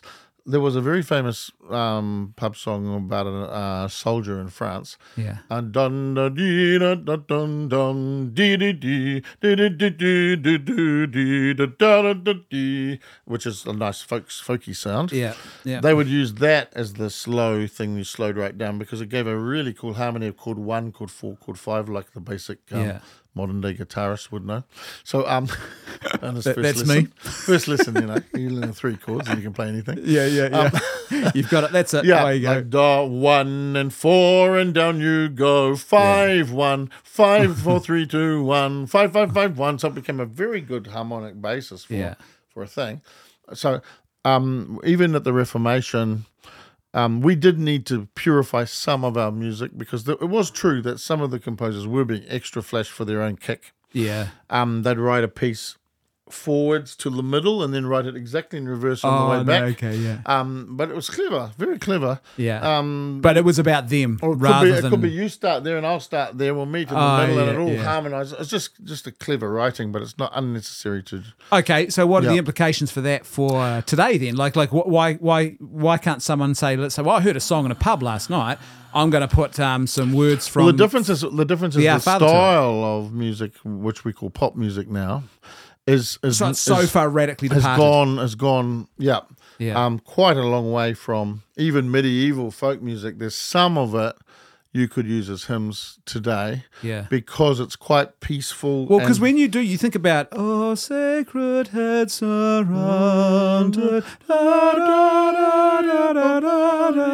There's no sense. It's got a lovely yearning in it. Yeah, and there's one I know you quite like. Oh, beauty ever ancient. Yeah, I love that one. And yet so new. It's a beautiful tune. Augustine. Well, I just put Augustine's words to that tune, but that tune is actually a Norwegian ancient folk song. Yeah. It's not a Norwegian wood. Yeah, but it's got a beautiful feel to it that you can tell. Oh, that's very yearning, very sad and yearning. That would actually work very well as a hymn. Yeah. So a musical person can, I suppose, detect more easily the exact nuance in a tune. I see the sorcery, the dark arts going on here. I know what you're up to. Does that mean that Sacred Head Surrounded might have been faster in a pub and they've slowed it right down? But not every pub song has to be raudy, Like it could just be like you could sing Scarborough Fair in a pub. We are going to Scarborough Fair. Yeah. I suppose in the old days. And it's a very folky little song, that's all. Or you could say, remember old Maid Mary who by the sea did die. Yeah. Probably just telling a story. Like an Irish jig does. Irish ballad. Yeah. A lot of ballads are a story mode for story. Yeah. So that's. Well, this is something I wanted to talk to you about. We'll try and we've talked for a while, but this is good. I love this. But there's a couple of things I wanted to touch on before we wrap up. One is this common complaint about, isn't just some sort of veiled subjectivism here? Is it just preference? Is it just taste? Why can't we apply our modern tastes and sensibilities? Well, I think there is a certain subjectivity, right? The answer right? to that is music's got an amazing power. Obviously, if a song is written well, the feel of the music fits well what the words are either getting at specifically, like in word painting, or what the words are getting at overall, like the spirit of prayer in a prayer, So and the music should support it. When you think of the soundtrack of a movie, I think the best composers these days are often people who write soundtracks for movies because they're really using a lot of Zimmer and guys like that. Of skill, a lot of the old skill that would have been like Max Richter's another one. Yeah.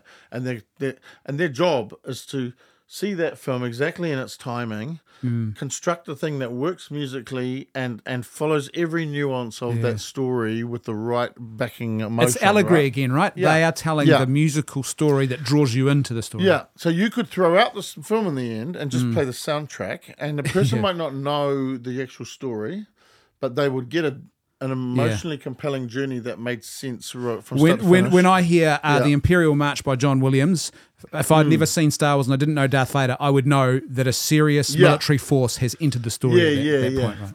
And Liszt actually came up with this thing before movies were invented. It's called the symphonic poem, where instead of writing the symphony based on we start in this key and go to that key and follow structures like that, he got a story. So it was Cinderella. And so the opening would be the Ugly Sisters, and then this. But there's no words in this thing. It's a symphonic piece. He doesn't tell anyone it's singing Cinderella, but it makes sense because of the emotional journey and that story being applied to music. Yeah, and interesting. sound. But what I guess what I'm mentioning that is, it's not really subjective what music is expressing. It is within. If you had to use descriptive words, there'll be a range of words people would come up with around the same piece of music. But it's not. They're not contradictory. It's not like here's a really sad, yearning, poignant piece of music that's quite profound. Oh, and someone else says, no, that's really joyful and bouncy and it's a something. celebration. They're not going to say that about the same thing, unless there's something really wrong with them. They're Russian. Yeah. So from that point of view, so are there constraints then? The music has a certain law to it that you can't really break and say, well, I'm just being subjective here. Well, there's music for so many different reasons, and so if you're having a fun dance, if you're having a fun poke at something, a parody, if you're telling a story and you really want the words to come through, if you're trying to express prayer, if you're trying to express absolute drama, it's completely different. Now, if you think of Handel's Messiah, which is a glorious 2-hour-long thing, telling the story of Jesus, but you don't sing that in church as part of the liturgy, but it is an amazing musical reflection on the scriptures that you'd sit in a hall and listen to and go, that was profound and wonderful. It made me think of the whole story of Christ from the point of view of the Old Testament with this glorious music, or one of the Bach Passions. He hasn't written it for you to sit in church at the time of Good Friday and hear the Passion reading like that. It's actually meant to be an extension. It's like a movie. So we made a movie, Jesus of Nazareth. You're not going to watch it in church, but it's to make you reflect through high art on the thing. There's high art. And the church has really got it right in Vatican II, Sacrosanctum Concilium. Not all... For our non-Catholic listeners, that's a document that was written at the Second Vatican Council by the Catholic Church, and it focuses on some of these questions. On the liturgy, And it says, the church has always welcomed all high art, but it allows some of it into the liturgy. So it's not that because a piece is high art, it belongs in the liturgy. It depends if it's got the right spirit. So the right character. Yeah, right? the right it's got to be spirit fitting. in the music. Yeah. And then it says the high art that has the spirit of sacred music is welcomed in the liturgy. But then there's high art for plays, for coronations, for dramas. Then there's not so high art. Like folk song isn't really high art, but it's beautiful. It's great for singing around the fire. It's great for singing at home. It's great for telling a story in a play. Yeah. But it's not great for, you wouldn't do the king's coronation with just a few folk songs. No. You want it to sound grand and glorious. So you use the grand, glorious music of the Baroque period where they're trying to do that. Yeah. So you've got to say, well, why did the Beatles write what they wrote? What are they getting at? What are the bands that came along in the 60s, 70s, 80s, and on it went? Yeah. What were they expressing? What were they getting at? Can you just put Jesus words on top of their music and say, now I've got a sacred song? Yeah. You haven't. You've got the completely wrong mood for a sacred song. So you might have song. You say you'd have Christian pop. Christian pop should not be used for worship. Yeah. But it can be very nice because you have to think, what is pop music for? And it's often for unwinding, relaxing, turning your mind off. Yeah. But in a nice way. Celebration. In a nice celebration. Yeah. When I say turn your mind off, I don't mean that derogatory. I mean, all the worries. You relax. You don't. Just You just chilling. chill out. Yeah. Yeah. So, but then is that what prayer is? You see? Yeah, good question. And this where Pope Benedict's so good on this. He goes right back to the ancient Greeks and says they had two basic styles of. They had the worship of Apollos and the worship of Dionysius, and one was like full-on orgiastic, self-indulgent, All the lusts and full of like working you into a frenzy. Yeah. And getting a group elan, so getting a group bounce. Euphoria. Yeah, euphoria from the music, almost like a trance. Yeah. And the other one was really intellectual and kind of balanced, and it was in the perfection of the structure that made you think noble thoughts. So and he identifies those two forces in music have always been present. Yeah. And if you look at the medievals, you can see it. You can see in the chant one style. You can see in the celebrations another style. In the Renaissance, it's quite ordered. In the Baroque, they're trying to be more and more big and expressive and emotional, because the Counter-Reformation was about saying, well, we've got the true religion if we've got better music than you. So it was basically a competition between Bach and everyone else. Rap battles, ancient rap battles of history. The first rap battle was Bach was a Lutheran, and who can beat Bach? So we had to go all out to try and beat Bach. Oh, that's hilarious. Yeah. And then you get to the classical period where they want to go back to the refinement of form with Mozart, the structure, the balance, and they think it's gaudy to be like they were in the Baroque. The Baroque actually means gaudy, and they named them gaudy. And then you have the Romantic period that says, "Oh, these structured people, we want to let out our raw emotions." And then so it's humanity's always swinging between those two things. There's a wrestling, right? Yeah, because they're part of us. The raw emotion is wonderful, but so is refinement and control, and it's a little bit like virtue. If you have the great desire to be a really good guy and a generous guy and everything, but you had no actual thought of how. Yeah. So you end up throwing money at everything, or throwing burgers at every beggar or whatever, thinking you're doing a great work. But there's no intelligence in the way. No. So you haven't got and the guy with the cholesterol problem, you kill him by giving him a burger. So you haven't got wisdom yet. Yeah. So you need practical wisdom, but you also you don't want everything reduced down to a formula to be told, oh well, this is what you do in this situation, that's what you do in that. No, you've got to be able to judge that thing. But you still want the goodwill from the heart that is spontaneous, but with wisdom on top of it. You know what I mean? And judging the situation of the person in front of you is what do they really need, what will really help them, that sort of thing. So all of those components are there. It's a little bit like that in music as well. So music, it's funny, isn't it? Yeah. That wrestling is a great analogy, really, isn't it? Because it seems that reality, because even you can have a really, like a sense, something that really is quite beautifully ordered and sacred, but if it gets into excess, like whoever's I guess the conductor of ceremonies or whatever it might be, if they get into excess, then that rigidity actually crushes what is, what that's meant to aid. It's meant to be a vehicle for going upwards, Yeah. And So there are different schools of thought, because some people think that if it's high music, it's fine for, say, church. Yeah. And I don't know. I think the best church music we ever wrote really is from the medieval and Renaissance period, because we were really focusing then. They were full-time church composers writing for the glory of God from the tradition.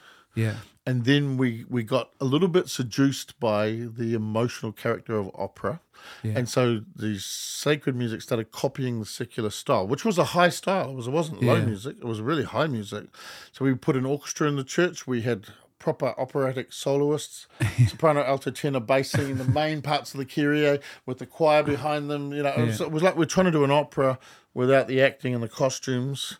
But we were doing it to the words of the Gloria. Yeah. And it worked. A lot of composers did it very well. Yeah.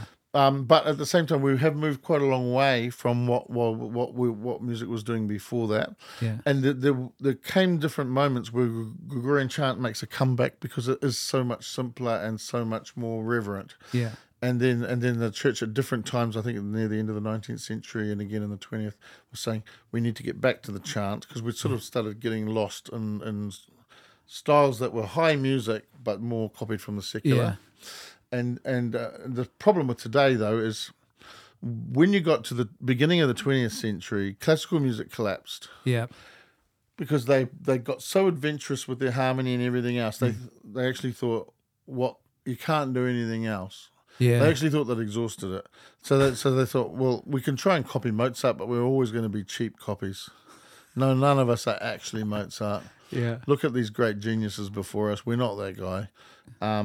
So let's just be more and more experimental. Let's be novel. Let's be new rather than let's be beautiful. So, and you got crazy things happening in early 20th century classical music. So it kind of became the area of university snobs. Because they would sit and listen to something ugly and go, oh, yes, that's an interesting effect. Yeah, it's like the beat poets right of the 60s, But most people aren't going to.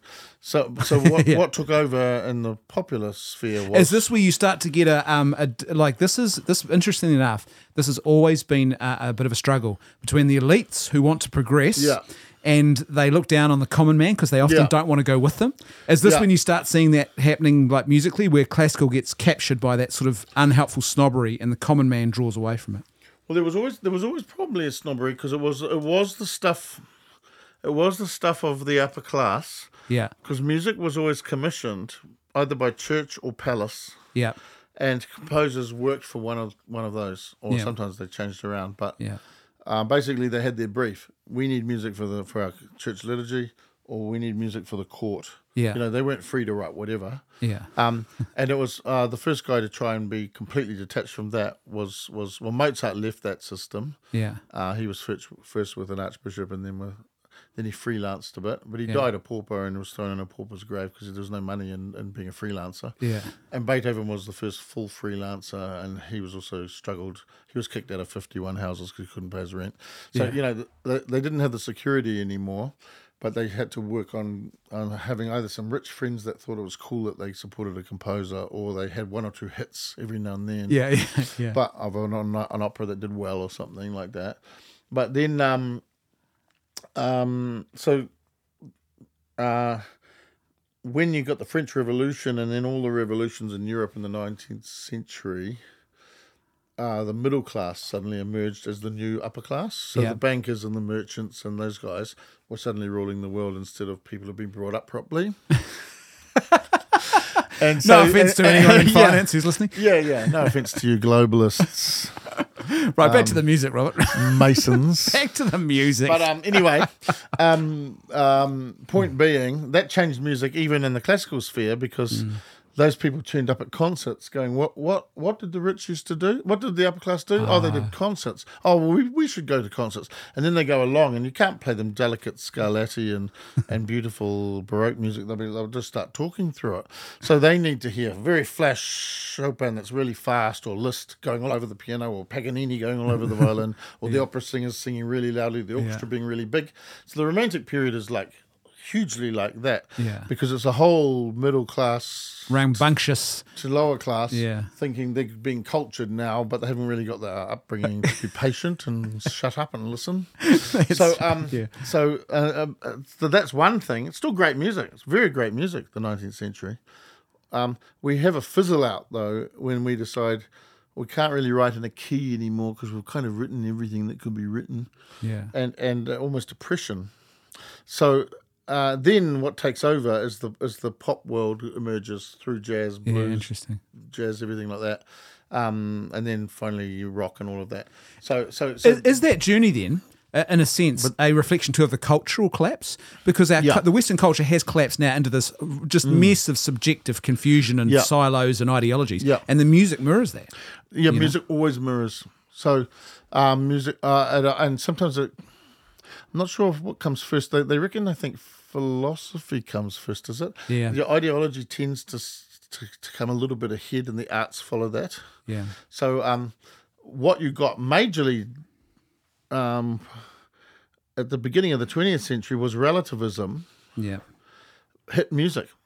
So they literally said, like if you go to Schoenberg and Berg, this German school of thought in the 1930s, they literally said, it's wrong to play the note C and play it again before you've played all 11 other notes, like C sharp, D, D sharp, E, it's wrong for you to favour certain notes more than others. Wow. So we will compose equity and inclusion. Yeah, they needed perfect equity. Wow. So what they did was they made up a tone row, which meant of the 12 notes that there are on a piano, before you repeat yourself, put them in any order you want. Any order, completely random. You could do it by pulling them out of a hat. Yeah, that's the order you have to keep them in this piece, either forwards or backwards. Yeah, or you could invert, meaning if I went up a fifth, I could go down a fifth. So upside down. Yeah, forwards and upside down and backwards and upside down backwards. And every single chord they made, they just take, say their first three notes were da-dum, ping. They put those three notes together if they wanted a chord, if it was time for those three notes. So you get the ugliest music. Dissonance. Ugly music. It's called serial music, like a serial killer. And it killed music. I think even today people say that was a failed experiment, but there were people doing that for 20 or 30 years, going to Germany for specialist training in believing that this was this postmodernist one school of thought there. Yeah. But that's complete relativism, and the idea there was, well, you think the fifth bum bum is nice together because of your it's just what social conditioning. Yeah. If you heard the seventh over and over in the supermarket, you'd think that was nice. It's actually not true, because the reason we find certain intervals, harmonic and beautiful is because of the way it's actually the maths behind it. And there is a law. There's a natural law there, right? The ratios of the vibrations, we are picking up that the octave is every two sounds, sine waves are coinciding. And the fifth is... So all of this is a forerunner, and I'm sure our listeners are starting to get this, to what we live in today now. This is just a social construct. Your morality is a social construct. Yeah. Who are you to say? Yeah. Who's to say that that chord C, E, G sounds nice? Yeah. And yet, if you take a trumpet with no valves, the old trumpet... if you blow through a brass thing and then you change the pressure on your lips and change it again, guess what comes out? The chord comes out. C, G, C, E. It's all there in nature in lots of different ways. It's the harmonic series. There's an abandonment of natural law, and that's what we see in morality natural as well. Law was thrown out of music, and who didn't do that was the pop side of it. They kept the chords. Interesting. They became the new folk music. So they were accessible. They were nice. They were entertaining. They were it was pleasant. You could unwind to it. Yeah. And that's cool as long as you are doing a thing that is unwinding. Yeah. So come home from work and unwind. Sure. Yeah. But you don't go to church to unwind. It's funny. You go to it's bigger than unwinding. Yeah. So it's not toe tapping. If you're toe tapping, you're probably doing it wrong. If it's where the charismatics come into a funny clash with everybody else, because sometimes they used basically pop songs with Jesus words for their mainstay of their songs. Yeah, and yet there's something in those songs that's actually just the relaxing of the mind down to not thinking, just in the music. Which is not to criticize it; it's just to say that's what a pop song does. Yeah. And so when you're suddenly using it as prayer, it can be working against the spirit of the prayer, which is to lift mind to God. Yeah, not that's to close interesting. Mind down. Right, it's time for our final little musical interlude for this episode, and this snippet is one of my personal favourites. Actually, it's a piece of music written by Robert Loretz. It's set to an 11th century Gregorian chant, and it is called O Wonderful Exchange, and it's based on sort of the mystery of the divine human exchange that Christ enters into through the incarnation by taking on human form. And the words that Robert has written here are inspired by Saint Athanasius as he wonders at the miraculous love of Christ and his emptying so that we might actually be filled. So this is called O Wonderful Exchange by Robert Loretz.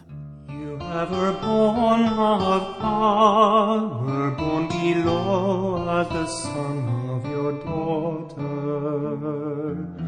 that we firstborn of the flesh, may be reborn by your spirit and water. Oh, Master, you became a slave, that those enslaved be free. Now ever Son of Man, so that the sons of God man may be. For life and death have fought, by their own power death is overcome. Your love is stronger than death, the love that flows from the Father and Son. The sinless one became sin, you Prince of Life were killed. Emptied yourself through flesh, that by your holy breath we be filled. Oh, wonderful exchange, we bring to you that which you have first given. That you who made earthly goods, make them to be your own body from heaven.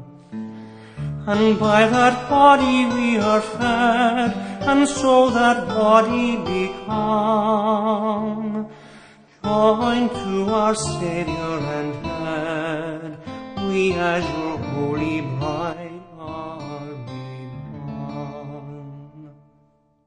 When you step outside of, say, a more structured sacred liturgy and you have a prayer meeting or a prayer gathering, it could be entirely appropriate to use that type of music there. You have a Christian camp and you want to unwind in the evenings. Yeah. You want a big rally and you want to appeal to young people. There's something in that. Or the speaker's going to speak. We sing. It's like singing the fun music of Montserrat. Yeah. So they didn't sing it in their main liturgy because they want to be very serious about that. Yeah. But they sang it to love God when they wanted to be happy and It's relaxed. an authentic festival in a sense because God is still at the heart of it, but there's a festival around it. Yeah. You know. And that's why I think, I think when I used to start explaining to people what was wrong with certain hymns, the main hymns I attack actually aren't the ones based around like Hillsong, which can still be quite nice. Yeah, they've written some beautiful stuff. But actually the ones I don't like are the ones that sound like Disney tracks. The music that sounds like it's written for Aladdin or just that cheesy... Will you come and worship with me? You know, and it's like, this doesn't belong here. Yeah. 7 men with 7 troubles, 7 verses to my song. I am the dwarf who never knows the answer. I am the dwarf who always gets it wrong. I am the dwarf the others call dopey. I'm always mucking up the song. You know, that's a Benedict Farrell hymn. But she doesn't use those words. But it's that same tune, is it? Hers goes, praise to you, O Christ our Saviour, word of the Father, calling us to life, Son of God, who leads us to freedom. Glory to you, Lord Jesus Christ. What is that? Is that I want to be charitable? I want to be charitable here. Yeah. Is this someone who's really well-meaning but just lacks the skill to necessary? I think she hasn't made the discernment. She come up with a cool melody. Yeah. It is a nice folky melody, actually. Cool. And it has a place. It would work very well in the Seven Dwarfs. Yeah. Which is why I gave it the Seven Dwarfs words, to show how well it works. Yeah. I think you're right, because you know what I feel is lacking? I feel there's a worshipper's sincerity that's lacking. Yeah. You know, I see worshipful sincerity in a lot of Hillsong music. That's missing. There is sincerity, but part of that sincerity, unfortunately, has been picked up. It is because you do sing pop songs in a very sincere way. You could say, in one level, because if you don't put your heart into a pop song, you're not doing it well.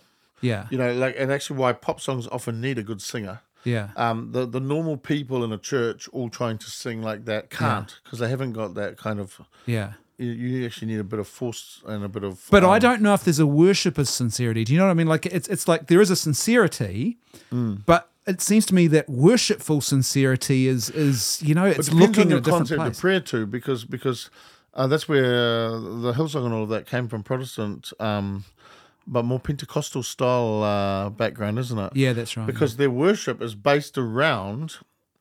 what they create through their music, like a lot of their thing is singing a lot of songs, and then maybe a little bit of intercessory prayer, perhaps some prayer for healing. Yeah. And the way they want to create an atmosphere, and sometimes they're calling one praise because it's upbeat, and worship because it's more mellow. Yeah. And they often have a formula like, we'll get some praisey ones out first, and then Yeah. we'll mellow out the evening. You usually have a bridging song. Bring ourselves down into Yeah. this nicer mode of praying, and then we'll buzz it out at the end. Yeah. You know, it's not completely wrong. Like you do it, and everything. Like your entrance song and your last song at Mass is probably more beefy than your communion song because you want it to be more intimate. Yeah. But they're not. You're not seeking to control the mood of people. You don't create the prayer by controlling the mood. Yeah. Yeah. But at the same time, because in the liturgy you've got a prayer that's already set, you could say. Yeah.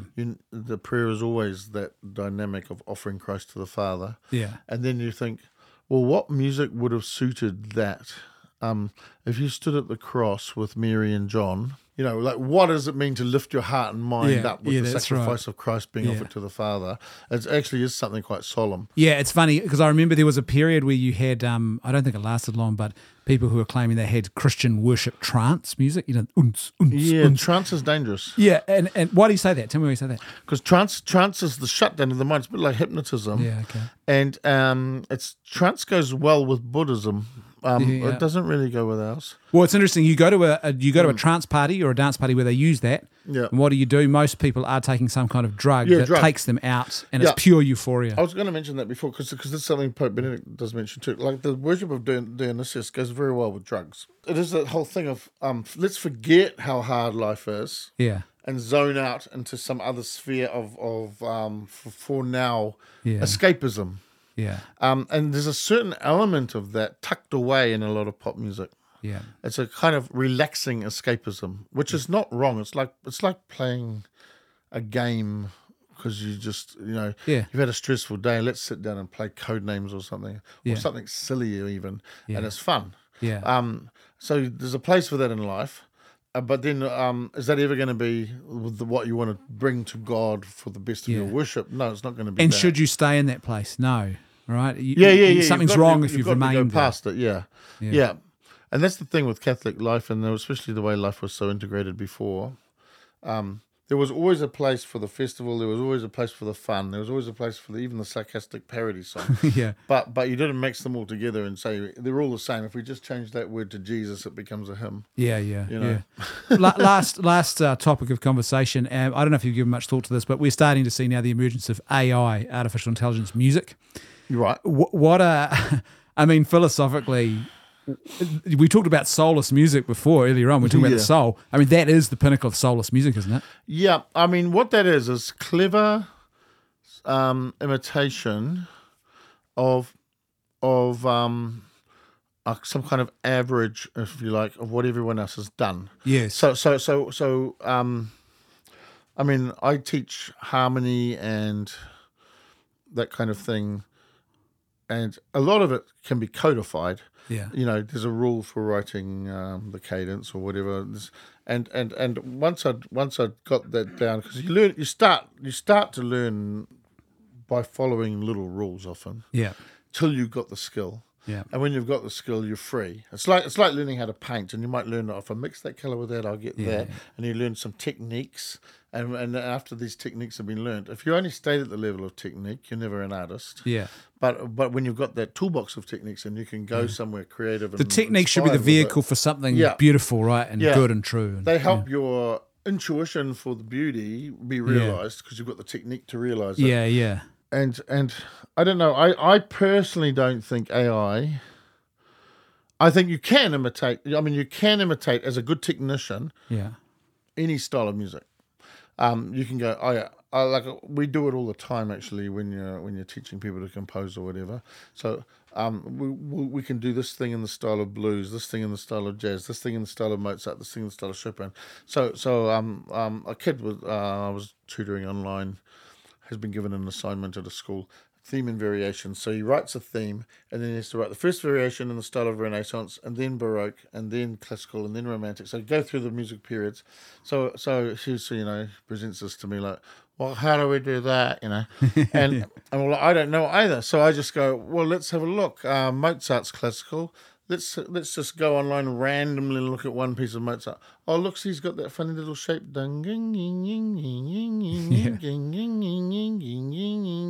We could put a bit of that in there for your chords this time. And then we could do this kind of thing with the melody, because he often does that. Chopin will do these twists and turns around the wrong notes and right notes. And if you start doing those, you might sound a bit like Chopin. Yeah. But you're not really sounding like Chopin, because Chopin's a genius and you're just a guy copying some techniques. You're an imitator. Yeah, and that's what AI is. It's never going to be a genius. It's always going to be a good counterfeiter. Yeah. And for most people, I suppose, who aren't geniuses either, it'll still be better than them. But so a lot of people will use it for writing, but I hate it. Like I don't hate it, but I tried it out a few times. I was impressed when I typed in, give me an explanation of the 7 gifts of the Holy Spirit in the tradition of St. Thomas Aquinas, good for a 10-year-old, using 3 examples from daily life for each one, and quoting Pope John Paul and Mother Teresa and St. Augustine. And it did it. And instantly it's done. Yeah.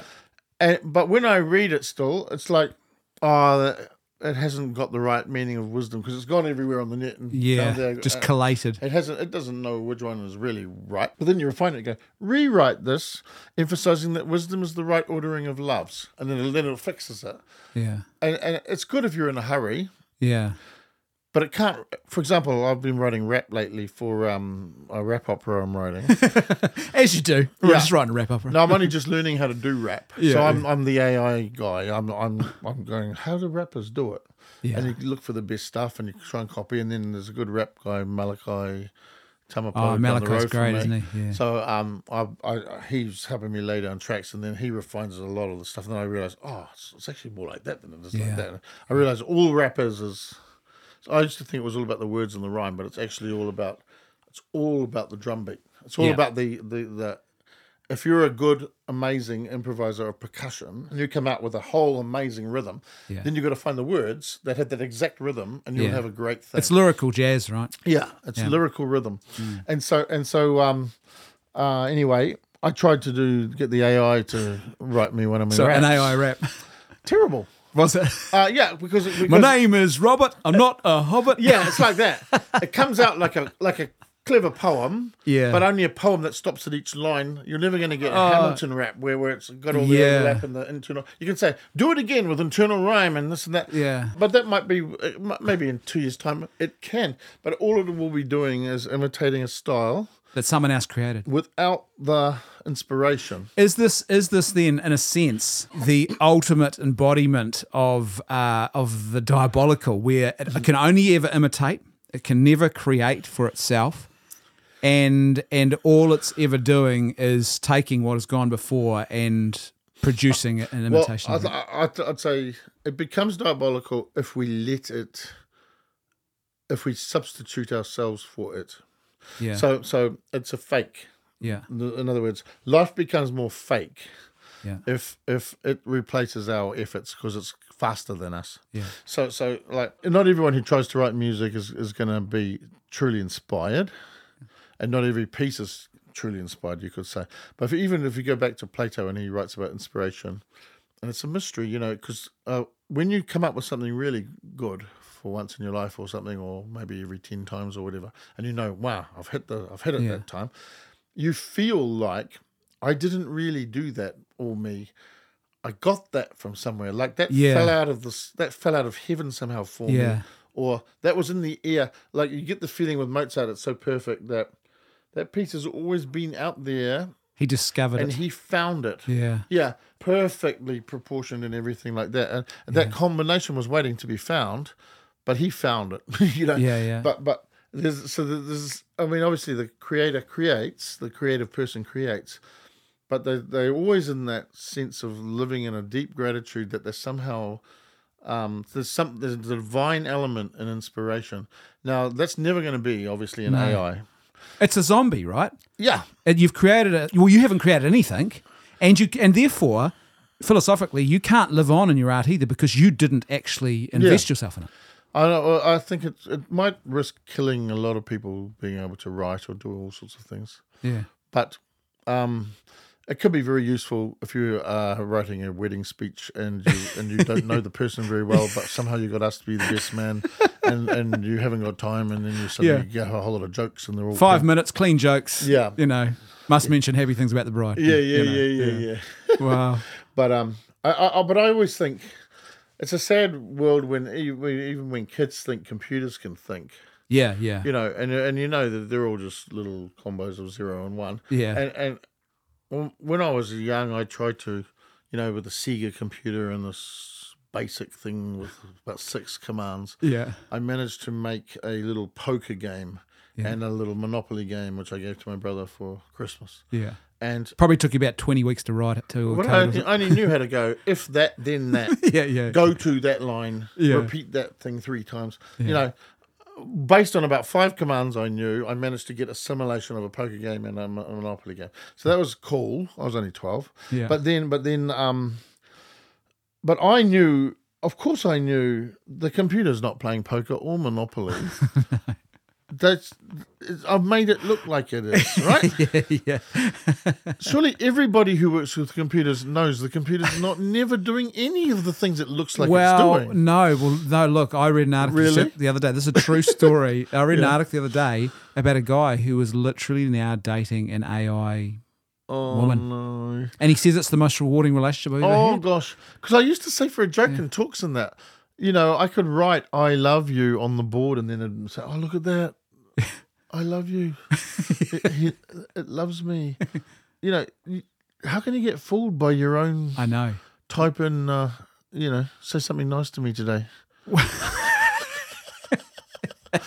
Oh my gosh, that's sad, eh? But that's what I'm saying. It's the ultimate, in a sense, the diabolical dehumanization. Yeah. And you can't even, you think you're self-giving, but you're not. It's a zombie. Yeah. It's soulless. There's nothing in it. Well, everything's degraded through.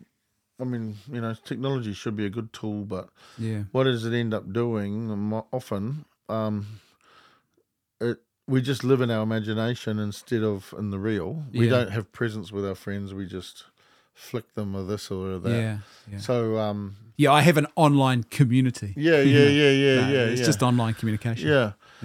Now, I know you've got a good and faithful Protestant audience, but I would say that the great thing in the Catholic Church, that's a good way to start. Is the real presence. So if you want friendship to be realistic and true, you've got to spend a lot of time with a person, and any distance relationship never achieves the same thing while it's at a distance. You keep up what contact you can because you have to be apart. Yeah. But you've already made the basis in presence, and you want it to be presence again. Yeah. And I think the Protestant Reformation turned the Eucharist into a Facebook relationship rather than a true friendship. Right, to the remaining, my beautiful Protestant friends who are still listening, I love you. And on that happy note.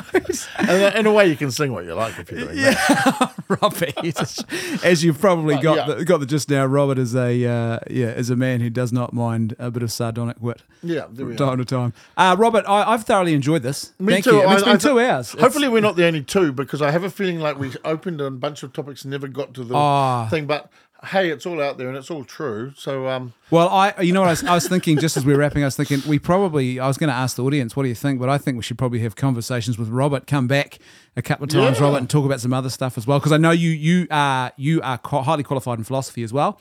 And there's a lot to talk about in that space. I love the ramble, but I don't know if anyone else follows it. But there we are. No, it was good, mate. Well, thank you, Robert. Lovely. Thanks, Brendan. Bless you, mate. Good fun.